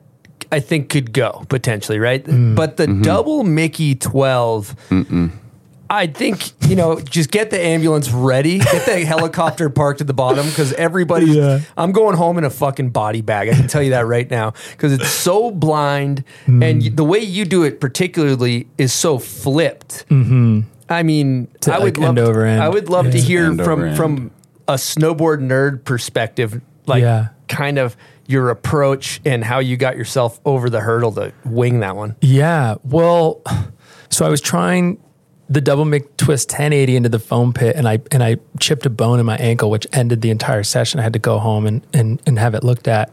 And then it wasn't till later in New Zealand I actually attempted it for the first try. I threw the double McTwist 1080. I kind of landed it, and I did one more. I landed it, and then I didn't touch it again. I was like, this is really scary because my face is like at the wall. And then it wasn't until after I lost the Olympic qualifier at Mammoth to Danny Davis that I was like, oh my God, I need this trick now. I wasn't planning on doing it. Oh my goodness, I need this trick. So probably 2 or 3 days later, I was at Park City getting ready, and pretty cloudy, crummy day, but we had a snowmobile. I was with Danny Davis, Kevin Pierce, Mason, all the kids, everybody was there. And I remember I threw one and it was terrifying. And then I was like, something in me is telling me that like I can't have my face coming at the wall. Goodness, I think Kevin may have been in a coma at this point, if I have to go back and think about it, because I was really, really scared. Because I remember my head was like going at the wall, and I was like, oh, that's what it was. My head was like right there, and I kept hitting my face on the lip of the pipe. And I was so, you know what I mean? We're race car drivers, and when you crash and you see somebody crash, it's like, oh yeah, that happens. Oh my God. Because it's the last thing you want to think about. And so that was kind of in my mind, but I knew I needed this trick. And so I'm like, this is a crazier trick and a different thought, but what if I just take it to 12? At least my back would be toward the wall. I could see the landing. Like, let's maybe just like rip on it and see what happens. And it was kind of like the perfect shot, the perfect moment. I remember flying through the air, and I'm like, this just feels so right. And it just landed itself like a McTwist. It felt just like that same sort of like end over end sort of landing. And I do my McTwist like I do them in skateboarding. Because when you're in skateboarding, you can't really go down the wall. You got to go straight up and down. So a lot of that's carried over. And so when I do my McTwist, it's a little more inverted. And that just threw me into this spin, and I nailed it. And I just felt this rush of like, oh my God. I think I just did something really special. And it was intense to see, the reaction of my competitors, because they were all standing there. And I don't know, it was just like this special moment in time. And I felt like, my hands were just shaking. And Bud mentioned this is what separates you from, the truly greats from a lot of just greats, is that you did that trick, and then he said you tried 12 more and probably landed maybe 8 of them, which is uncommon. A lot of times when an NBD gets thrown, you do it once, you put it to bed, you get away with murder, and you keep going. And I think that just little note is an ode to your true competitive like greatness there, Well, I just hate getting stuck in a rut, you know what I mean? Like, even if I would do a competition and fall on my run, I'd run back up while they're trying to do the award ceremony and go land the trick that I just fell on, because I don't want that to get stuck in my mind. And so like, I always thought that was really strange of other people, and maybe that's just strange of me, I'm hearing now, but like, I'm like, you just cracked the code on this. Why not just do it a zillion times so that you don't have to do this scary thing again? Like, you've gotten used to it now. You're dancing with, you're playing with fire, and you're not getting burned, and now all of a sudden it's you can put the fire out because you're confident now. So I think that was maybe just a mindset going in of like, okay, I just did it. Now let's cement it in. You know what I mean? Like, I've cracked this sort of like thing in my mind of how the twists and turns and everything happens. Let's just like muscle memory it now. Yeah. Amazing. Well, we're going to get into a segment of the show here. We always do. You know what it's called, Silk? I think it's Name That Video part. Whoa. Do you mind if I hit the restroom? And we could play the sound over again. That's the intro. All right, winter is here. In some places, it's on its way. and the stage is set across more than 50 of the best destinations around. It's time to grab your Icon Pass and drop in on the good stuff that awaits. December 14th is your last chance to buy an Icon Pass before they go off sale for the season. They got 10 countries, almost as many languages, and endless ways to play. Now is the moment to pull out the map and start planning for the good stuff you'll score at Bombhole beloved destinations like Mammoth, Steamboat, Big Sky, Snowbird, and many others. Of course, home mountain missions are never to be shunned because days with the crew and some well-known turns are what make the season fun. In fact, Icon Pass has an option for every rider in your crew. They got options starting from $319 adult. The Icon Session Pass provides 2, 3, or 4 days of access to select destinations. Or, for the more frequent rider, the Icon Pass unlocks the most access with no blackout dates to all 50-plus destinations. Once you've got your pass, you're automatically a member of a mountain-minded community who receive access to streaming entertainment from Outside Plus and Paramount Plus, exclusive offers from brands like Smith, discounts on lift tickets for friends and family, not to mention discounts on food, beverage, and retail purchases. Yep, it's all good, and it's waiting for you. But remember, December 14th is your last chance to buy an Icon Pass before they go off sale for the season. Claim your pass. The good stuff is coming at iconpass.com before it's too late. All right, Shaun, we're going to get into Name That Video part. Oof. This is like for the real core lords here. Let's see how you do.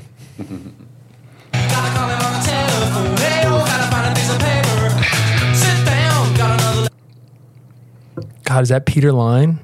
No, but close sounding band. You know, I gotta say that's your own video part in Pulse. No way. And the fact that you're in amazing company because the only person that ever hasn't got their own part is Jamie Anderson. I was just gonna say so that. You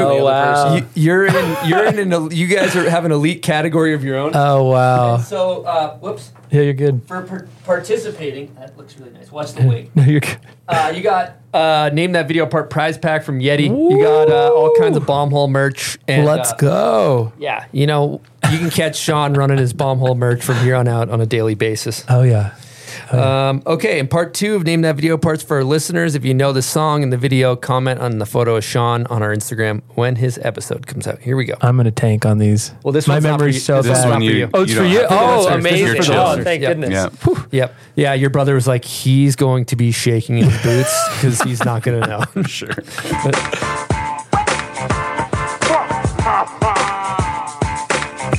All right. Thank you guys for playing Name That Video Part.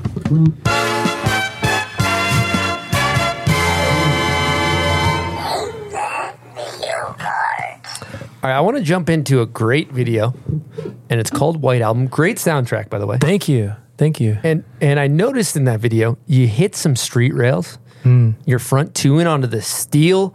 He's hitting big old kink rails and board slides and going through fences and all kinds of cool stuff. I was thinking 2025 rebrand. You just go full street. You're full just street. You just go street guy. It's kind of the last uncharted territory for Shaun, you know, just full rebrand. What do you think, Jones? I mean, yeah, thanks. Thanks for throwing that to me. I feel like I'm best suited to answer this, to be honest. Because that phase was actually like we were doing video parts in the tour vans in Japan, and Shaun was like, dude, I want to get in the streets. And that's how those sessions kind of happened. We went to Ogden, some with JP, some with Downing, some with all three of us. And it was cool, like, just to see Shaun in the streets. And just like in the contest, like that stuff went down first try for the most part. I was confident with my rails. I think for me in the video, I was kind of being stuck in this half pipe mold. I was like, no, I do slope too. And I was doing rail events. I was like, I really want to but I'd never done like urban sort of like, you know, rail riding. And I remember we did some sessions, and then one of my fondest memories was actually hitting the rail garden with Jeff Anderson. I called him up. I'm like, dude, I know the park situation, but give me a little crash course on this. And, you know, it was one of my favorite moments that I remember because he passed shortly after, but it was so fun to get walked through how to approach the rails, different things. And then I just like took to it. And obviously the end of the White album was more me hitting, parks, set up giant gaps to rails. I was just trying to do things that I didn't see very often, like big, hey, I'm going to hit this box off the end of the half pipe over a gap onto another box, and then like giant gap to like a round rail, stuff like that. But it was so much fun to take on that side of snowboarding and go like, out of school and out of place. And there's such funny footage because most of the people there knew my name. And there's no way Shaun White would be here at a park trying to hit this red. You know what I mean? I'm like, no, dude, it's me. I'm trying to get my cred in the sport, because at the time too, being in a film was like a big deal. And I know, people had their own movie parts, but this was me taking on my own film. And I was so hyped on Subject Hawkinson in those films that watching those religiously, and I partnered up with Dave Cioni to do that project. And dude, another legend. I think he still has our family van. Sorry, that's a fun fact. But we had this family van. No one wanted us to park it in our community anymore, and they were like slashing the tires and stuff. And so they're like, get this thing out of here. And so we gave it to Dave. I don't know if he still has it or not, but that's where the big white family van went. And he became, like one of our family members through the process. But he really did a great job of capturing like what was going on in my life at that time. So like I was trying to prove myself as a rail rider. I was trying to earn respect as a professional skateboarder. I was trying to show my abilities in the half pipe. And I don't know if you remember, but through the video, there's a scene where I actually go in for knee surgery because that's when I was 17. I hurt my knee at the X Games. And so, and at this point I'm panicked. I'm like, I'm a pretty proud guy. And I was taking money from sponsors that were helping me, fund the project and all this stuff. I was like, I'm about to cut a check to all these people because I'm, I can't deliver. We were going to call it and not do the film anymore. And Dave's like, let's just work it in there. Let's just put it into the film in a way that just shows this moment in time. And that was one of the most stressful, sort of scary things that had happened to me in my career, in my life at that time, because I'd never been injured before. I thought I was invincible. And then, and that soundtrack, I mean, people, I don't know, I still don't know how we got that soundtrack. I mean, it should have cost an arm and a leg, and it didn't. I don't know what magic he worked or the team behind him, but they scored that incredible soundtrack for, a pretty reasonable expense, I think. And now when you go into certain coffee shops, like I'll hear one song after another. I'm like, that's too random to be just coincidence. They're playing the White Album soundtrack. And so, I'm really proud of that film. And I talked to certain writers like Ayumu Arano, I think he mentions it in the doc a bit because, we featured him. But he's like, dude, I'd run home from school and watch that video. Like that was, I just loved that had that kind of like cult classic effect on people. Yeah. So cool. I was also thinking as you were talking earlier, you're like, I can't ride at public half pipes. Everybody wants to stop and talk to you. And even us civilians, if I say, hey, I'm a snowboarder, the first question ever asked, Shaun White? Really? I guess it's me, so I don't know. No. Yeah, that's the first anybody, right? Would you say, Jones? Yeah, no, I do. I mean, I do a bit of speaking, to corporate and schools and stuff, and I've had that question prior, and I'll actually throw that in every once in a while, and I'll pull your name up on my phone. No. And I'm all, not only do I know him, I got him in my phone, and like the place will go ape. It's insane. So I love that. Yeah, I love that. It's dope. No way. I think there's something cool there too.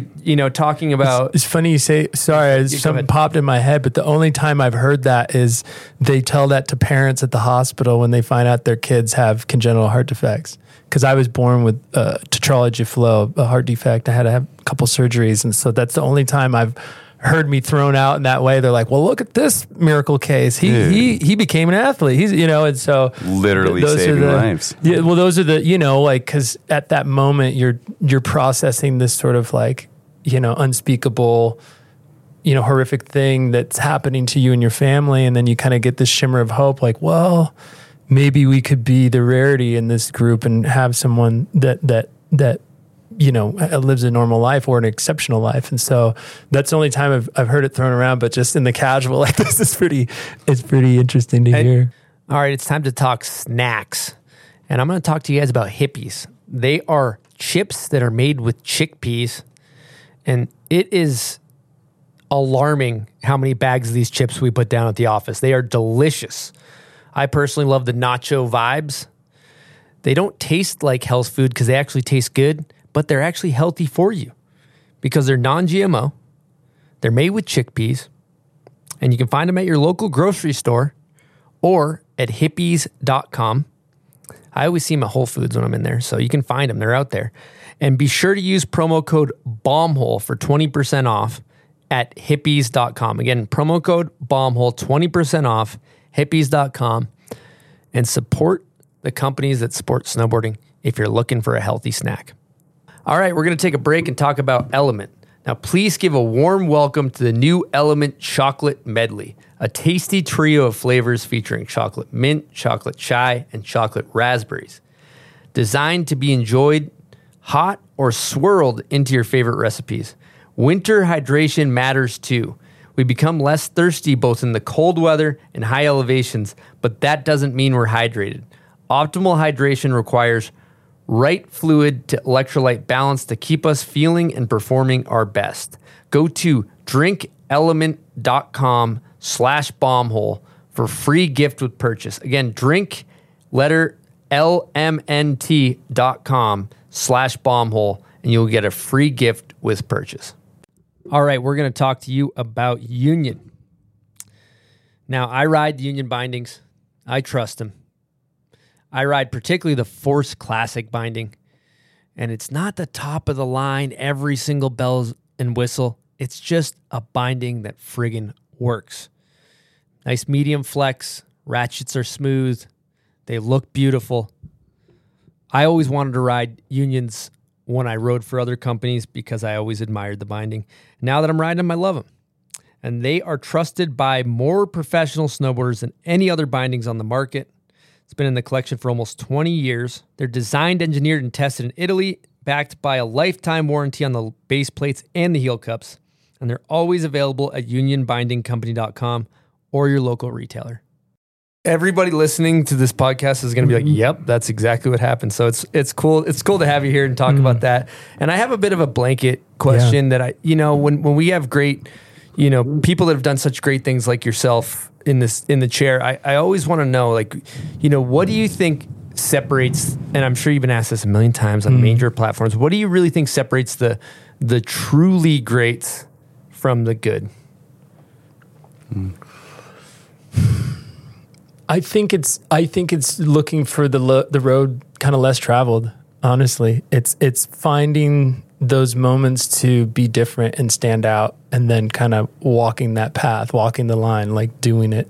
You know what I mean? There's plenty of situations where, I pulled up to the course and I wasn't the best, but I found a way to make it work in my advantage, or just to dig deep, or just the mindset, like showing up in Japan and hearing everybody hates the jump. You're like, oh, well, if I can just find a way to like it a little bit, I'm already in a place that's a greater success rate than others. And so, if the weather's terrible and everybody's just bumming and not like, how can I make this fun? How can I turn it around, make it something positive? I think there's a great example of this where I kind of took a different path. There was an X Games where they had this giant kind of gap built in between the two jumps, and the biggest name in the sport, like Travis Rice, tried to jump it and he didn't make it. And so everybody's like, the word was steer clear of that because Travis tried it, couldn't do it. No one's touching it. And for me, I was kind of outgunned at that event because I didn't really have the big spins and tricks to win. So I was like, I think that if nobody's touching that feature and I just do something on it, it's going to set me apart from everyone else. And I ended up winning that year. because I was different. I chose a different path, or I did something that was kind of considered risky or scary, and I kind of like saw my way through it, you know. And then like embracing the differences, you know, like I felt like at times, you know, I idolized, you know, like Muhammad Ali. Like he had the gift of gab. He just had a way about him, and he would win his fights in a almost like, you know, there's a famous photo where he goes to punch the other boxer that's falling down, and he just waits. He pulls the punch to just watch this guy fall. You know, it's like these classic moments like, whoa, he's really, you know, or you know, Andre Agassi had the hair, he had the rebel attitude, he had this thing. There's something about them that set them apart from everyone else. And, you know, I naturally kind of had red hair, and I just leaned into it, and then this and then that, and I just kind of found my own path through it. So I would say it's just finding your way. You know, if you're in music, it's like finding your sound. It's a very special thing to find, and it's very rare. But when you do, you know, special things can happen. And so for me, I feel like in the sport, I was able to find my sound. But when I look at other athletes, it's those defining moments where like something went terribly wrong in their life, and then they kind of came back and did something great. It's those defining moments that we all love about sports, you know, docs or anything like that. It's like you were faced with this thing, and majority of people would have gone the other way, but you went this direction. And that's something that I learned a lot in my later years of like, you know, we really grow as people from the hard times. When everything's good, it's good, you're going. But when you're challenged and you're in a position of like, gosh, my world feels like it's collapsing in on me, and you kind of face that challenge, you're going to grow as a person. And it's like, which direction are you going to grow in?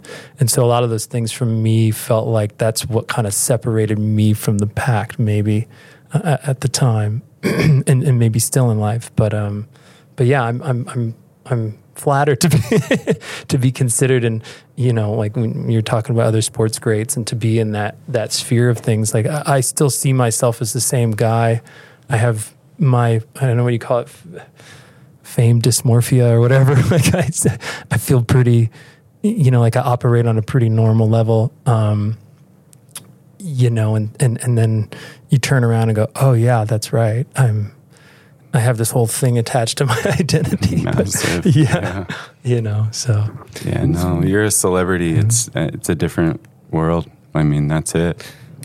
Yeah, there's snowboard famous, and there's like, you're in a different arena, like it's, but I think just thinking about the generations of competitors too, you know, I was going through like looking at old footage. It's like you're riding against Ross Powers and David Benedict, and Andy Finch, Danny Cass, Trevor Andrew. And then, you know, now even through that, you got Danny Davis, and you got Travis, you know, you mentioned Travis Rice and Steve Fisher and, you know, KP, and now, you know, Ayumu, and it's just like this, you've been, you know, a lot of people have came and went, and you've maintained the top of your game, and that's fucking incredible.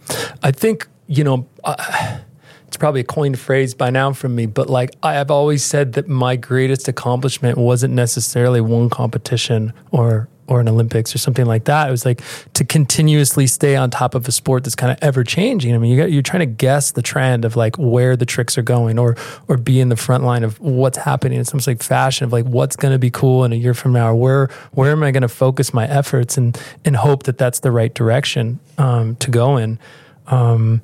You know, and it's so funny to talk about those names. I mean, man, we talked about the past for a second, but, you know, just to see Trevor Andrews' journey from Nova Scotia, professional snowboarder for Burton, to, you know, I don't know what was first, Trizza or Trouble.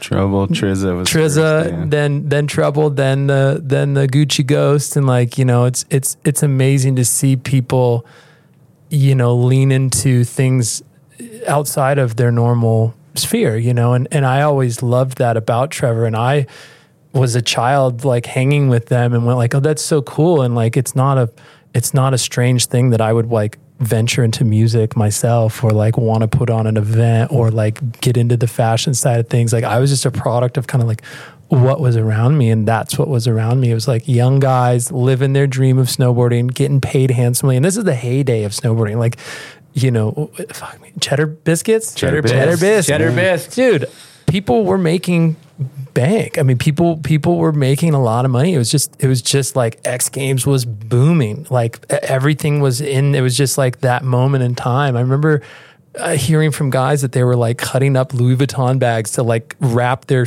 car seats. So they had LV car seats and like, dude, it was just a crazy time. It was a crazy time. And I remember sitting there kind of like watching all of this and for good and bad, I watched, certain things go down and just be like, oof, that's probably not the best decision. Okay. Like I have to thank those guys so much for like showing me what to do and what not to do, and it was hard to be there and see these friends of mine just kind of like fall off or disappear. But through the thick of it, I've kind of lasted so long. I mean, that was such a funny thing. I remember showing up at I want to say it was the Korea Olympics or something. Maybe it was Korea. I forget. No, it was Korea, excuse me. So I show up at the Korea Olympics and I remember one of my competitors was just like there as a coach with his child who looked probably like 5 or 6, like on his shoulders. And I was like, oh my God. And he's like, so what's up? And I was like, oh, what's up with you? And he's like, oh yeah, I got the kids. And he's like, so what's up with you? And I'm like, still doing it. Like, you're looking at it, bud. Olympic uniform. It's crazy. Yeah, here we go. Like number 4. Like, let's go. What have you been up to? The same thing since I was 5, basically. Remember that thing that we did together way back when? I'm still doing that, and I'm loving it. But yeah, it was crazy to see this like. See in these crops of new riders, and it's a funny kind of timeline because as Trevor, Keir, and some of those riders slowly kind of, took on different roles within the sport or went into art, fashion, music, the new crop of riders were all guys my age. So I'd finally caught up to, my competitors and that created like a fun element and also like a really hard sort of thing because I was desperate to belong, and then all of a sudden I'm with guys my age and from the things before I mentioned, like it was hard to just kind of like operate on a friend basis when we're competing every single day on and off the mountain. You know what I mean? We're competing for deals, we're competing for girls, we're competing for everything. Like we're just young guys together like trying to do our best. And so yeah, I wish it was kind of different at the time, but there was a lot of rivalry that happened, which I didn't really see, personally. I was like, oh, this is how it's going to be. And then it just kind of like went a different direction. But yeah. I don't know. I mean, it was so fun to look back and remember like Ross Powers just hitting every podium and then like winning the Olympics and just that first backside air, all those things that kind of like drove me and gave me the like, I gotta win the Olympics. Like, look at what Ross did. Like, oh my God, he's one of my heroes. Like I gotta, there's a lot of things in my life that kind of were inspired by that group, Beautifully said. All right, we're going to take a quick break and talk to you guys about pub beer. No matter what you're doing, cracking open a pub beer responsibly. It's always a good choice if you're looking for some cheap fun. Also to be noted, Pub Beer supports snowboarding, whether it's the magazine or the podcast. They're giving back to snowboarding, so you always want to support those companies that put their money in snowboarding. So if you're looking to responsibly crush some can, so to speak, be sure to check out Pub Beer. We don't have you for a ton of time, so we got to move through some staples here. Something we do on the show here is called Hot Takes, and it's kind of as rapid fire as you can be, not necessarily elaborated answers. Hot Takes is presented by Oakley. Now, Oakley just dropped their team collection outerwear. I saw Stale Sandback's new kit. He's always looking fresh. Of course, Sage Kotzenberg has his kit. He's looking great out there. They got new innovation in their Mod 3 helmet. This thing is top of the line. So if you're looking for a new helmet, be sure to check out the Mod 3. I also love the Mod 1 Pro. Great helmet. I recently started wearing that in the past couple of years. Thoroughly enjoying it. And as soon as we know the dates for Oakley Community Days, we will be sharing about it. But if you are in the area, be sure to check out Oakley Community Days. I love getting long-winded. Yeah, no. Yeah, this is a rapid fire. I'll try to keep it short. This has been so So this will be So interesting. my dad, Let me teach you how to skin a cat before I Okay. actually answer that. Okay, so first question we like to ask, hard hitting. In your opinion, who is the GOAT of snowboarding, both male and female? oh wow.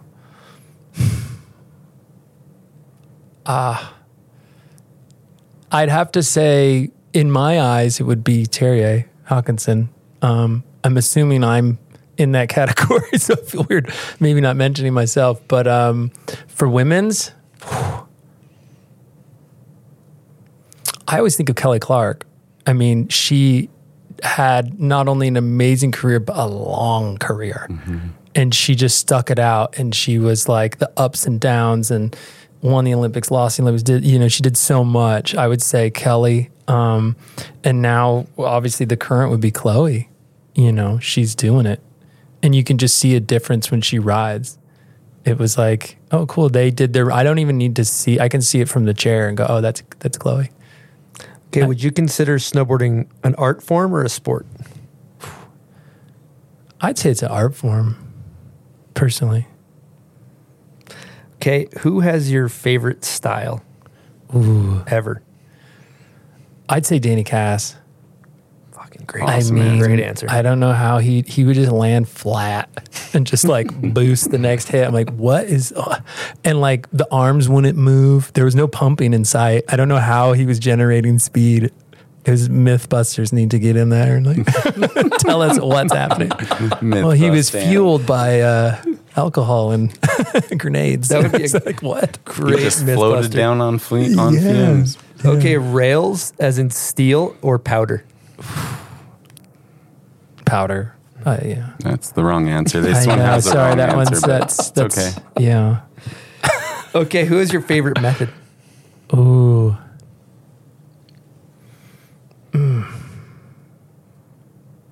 That's tough. There's so many. I mean, I kind of want to say Terje again. Yeah. Okay, do you have a favorite snowboard video ever made? I would say it was Subject Hawkinson. He makes the pretzel. I mean, come on. Favorite favorite snowboard graphic? Snowboard graphic. There was a few.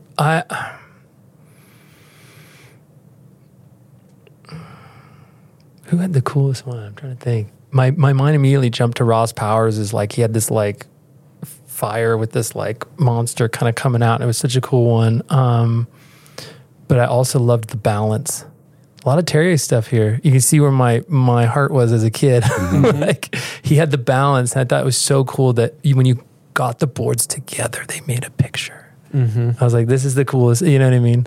But I loved that. And that was the first time anybody had kind of had like an obscure sort of graphic that wasn't like hey, here's a picture of a skull or here's a picture of this. It's like, Okay, two more questions. One, dream sponsor. If you have any sponsor in the world, what would it be? Like I might pick, for example, Home Depot. like a I feel like you've had it. damn. Target. I've had a few. My girlfriend's dream sponsor is Target. I can Yeah. tell you that right now. Actually, fiance, I should say. Sorry. Yeah. I would have to say, and it's so insane that you said that because I would have to say Home Depot. And I have texts asking my agent, like, can I get on the Depot program? They're like, I'm like, Depot, I'd do it for free. Like, I don't know, maybe it was COVID that I figured out how handy I was, but dude, I just love going there. It's an ongoing joke where I just send pictures from the wood aisle or whatever. So good. But I think one of the best sponsors I had to have been Red Bull.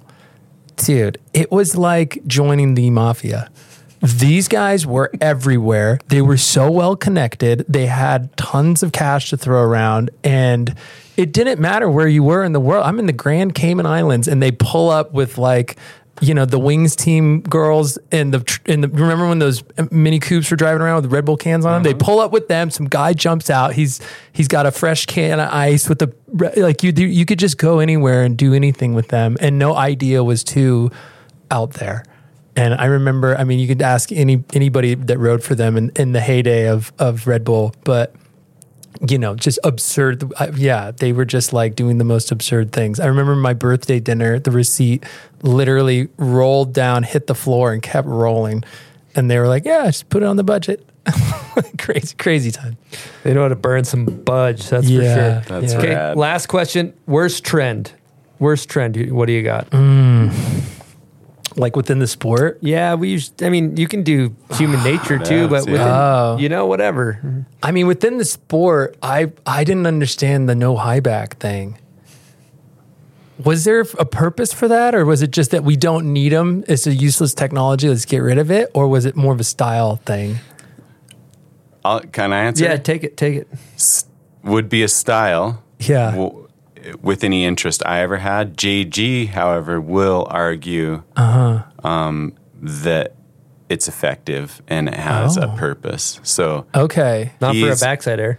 Not. Don't be railing in like 70 miles an hour at your backside wall, going like, "Where's that forward lean? Like, where's that?" Yeah, but I think he would agree if you're going, Mach 1,000,000 in a 22-foot pipe. Yeah, you're on high backs. Damn. Okay. All right, we got a guest question from your broski here. Who? My brother? Yep. Oh, wow. Jesse White, who's awesome, by the way. Great guy. He's the guy. He's the man. He's the good. Okay, he's a good guy. Hey, Shaun. What up? It's your brother, Jesse. Hope you guys are having a blast. Excited to hear this one. I've been asked to give you a guest question. So, I was thinking about our early days growing up and riding, and I just want to hear, how those days were for you. Like, what were those memories like, and really how much impact do you think they had on like your snowboarding and kind of your career, and just generally like looking back, what that kind of meant to you. Thanks a lot, and I hope you guys can't wait to hear your answer. Talk soon. He's so funny, man. I would say my early days were Snow Summit. Was like riding the park at Snow Summit. They basically were like, snowboarders, you just stay over there. We'll give you the whole west ridge of the mountain, but just like stay over there. And it was a party mountain, so people would get pretty intoxicated and then like come hit the park, and they're just like, people from LA, they're like, let's go. And then, they just show up and come ride. So like my early years were, I think I learned to turn by like I would have to get around like 3 people that had crashed on the way to the jump. And then the 4 people like with their discarded stuff in the landings every time. But it was the best. I remember just lapping that high-speed chair, and I was following my brother through the park, and we kind of tiered the train of riders with, whoever was the best in the front to maybe the least talented rider in the back, so that if someone fell, you're not going to run into them. And I remember just following them and not thinking. It was the best. Because like if you're going the same speed as somebody that's already cleared a jump and you're just behind them, you're going to make it. You don't have to guess. You don't have to eyeball it. You're just following the leader and you go through. And I remember hitting these massive jumps and these things. And it really affected my riding at the time, because I'm riding with these guys that are way older than me. And then I'd go bump down into the like age bracket that I was in, and I could do stuff that the kids couldn't, because I was just riding with people better than me. And I've done a lot of thought on just the environment at the time, because Snow Summit, Chris Gunnarsson, amazing. Yeah, let's give it up. Amazing park builder, designer. I mean, he got his start, I want to say, at Snow Summit, and he was just building these things, these courses, these rails, these jumps, all this stuff that, was the perfect training ground to breed someone like myself. Within one run, I could hit a whole run of rails, a whole entire half pipe run, and then a series of jumps all the way down to the chairlift. every single run. So I was practicing every sort of avenue of, except powder, backcountry kind of stuff. I was hitting most obstacles in the sport. And so, it was just like an amazing time. It was just like an amazing, just so happened to be in the right place, the right time when that was all going on. Because a lot of people still think I'm from Vermont, where they had a school, an academy for snowboarding, or from Colorado or something. Like, no, I grew up at the beach. Just like I'd hit it on the weekends. And, that's just kind of how we operated. But I think I carry a lot of that. He asked who I am today because of that. I think a lot of my sort of traits I still have from when I was a kid. So like I burn out if I'm in the mountains too long. So like just show up, I get after it, and I get out. I don't want to mess around for like a whole month just sitting there like waiting for it. I would show up and like, we got 3 days, and I'd have to get it done, and then I'd leave. And so at times where I had actually too much time on my hands, I would just procrastinate and kind of like lose focus. And a lot of the riders at the time were better than me, way better than me as kids, because they lived in the mountains. But majority of all of them burnt out and got over snowboarding because it was just every day the same thing, and they wanted to do other things, where I was the opposite. I always wanted to snowboard because I didn't get it as much and didn't have access to it like they did. And my parents, I don't know whether they thought to do this or it was just a coincidence, but I've never lived in the mountains my entire career as a pro snowboarder. And maybe that's some of the things, some of the weird things about being core and being whatnot. Like it just, I just had a different upbringing. I wasn't born and lived in the mountains. I just I was a visitor, and then I'd go home and then come back and just froth and just like have my 2 days to get after it and go home. So, but yeah, the best of times. Mm-hmm. And thank you, Chris, for building that park, man. You set me on a path. Amazing. We had a guest question from Gunny. We didn't get to because we're over time right now. Yeah, Looks like so we got to start wrapping things up here. And I just want to say thanks so much for coming on and clearing. Like I just think there was a little bit of like people misunderstand you, man, and it's really special to have you come on, and you're beloved by us, and like snowboarding as a whole owes you so much. Mm. And so I just wanted to say thank you so much for coming and chatting with us. So. No, I appreciate that, man. I mean, honestly, it was very strange for me to come in here because I've always been taught to kind of like turn the cheek and just kind of like, and I don't feel like I came in here and, I'm not blaming anybody or pointing fingers or something. I was just kind of explaining reasons for why I did certain things. But through the thick of it, I just kind of didn't say anything because if you say something, then the media picks it up and it's a whole thing, and it's, you know what I mean? And so I kind of didn't really have a safe place to talk about it. So I was actually pretty thrilled to come in here and just be like, dude, this is how it was. Like, picture it from this scenario. Like, look at it from this point of view, and just rap out about snowboarding. It's so fun. Cool. So cool to be here. So thank you. Yeah. And then lastly, obviously, the Max documentary, incredible. That thing's 4-part series. What else we got? Anything else we should talk about before we throw a bow on this thing? We got White Space. Yeah. We just came out with our new line. We just added women's.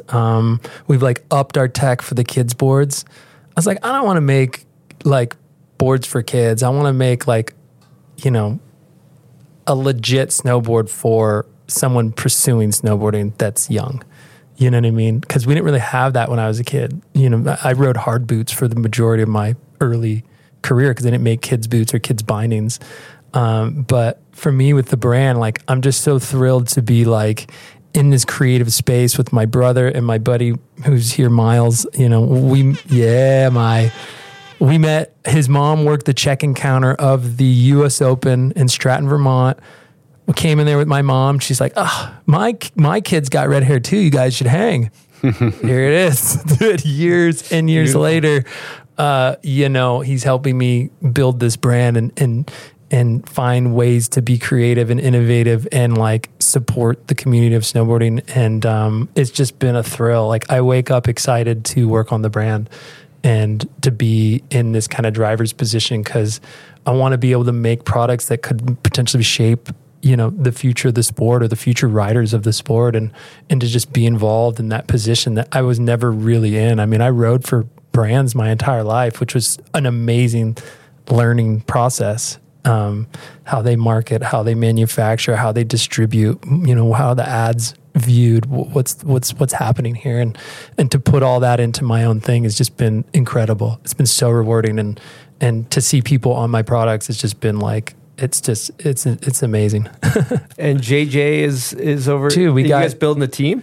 Yeah, I don't know if it'd be like a traditional team where we're lining everybody up. It's just the future now. Everybody's got their Instagrams, so, you know what I mean? But yeah, we got the crew. We got Toby, JJ. I know Vito's been rocking our gear. A bunch of amazing, talented people, and I get it though. Like it's a hard thing to step into this industry because you got these legacy brands that have been around for so long. And I'm not gonna lie, like it's expensive. It's expensive to buy boards and to do these things. And so we're making the best product we can, but keeping it in a range where you could still purchase it. But I understand where you go into a shop and you buy a board. A lot of people hold those boards for like 10 plus years. Like people are, oh yeah, I still got my board. Like it's a big decision to buy a board because you're not just like buying a sweatshirt and I'm going to buy another one next week. It's a big choice. And to have somebody ride our product and, believe in us that much and like get the board and like, I'm rocking this for the next few years. Like this is it. And that trust and that sort of connection with the consumer and then like getting the friends of mine on the program and supporting them. I mean, JJ was working, for the US team and now he's full-time with us. So it's just epic. It's really, really fun. So rad. Yeah, man. Exciting. Well, thank you so much for coming and chatting with us, Shaun. We really appreciate everything you've done for snowboarding, man. I just can't say it enough. Thank you. Thanks, guys. Thank you, Shaun. And lastly, thanks everybody that tunes in. Thank you, Silk. Thank you to all the sponsors. Yeah, Silk. And thank you to everybody in snowboarding. We appreciate you guys. Over and out from the bomb hole. See you on the mountain. Damn, dude. Cool. Dude.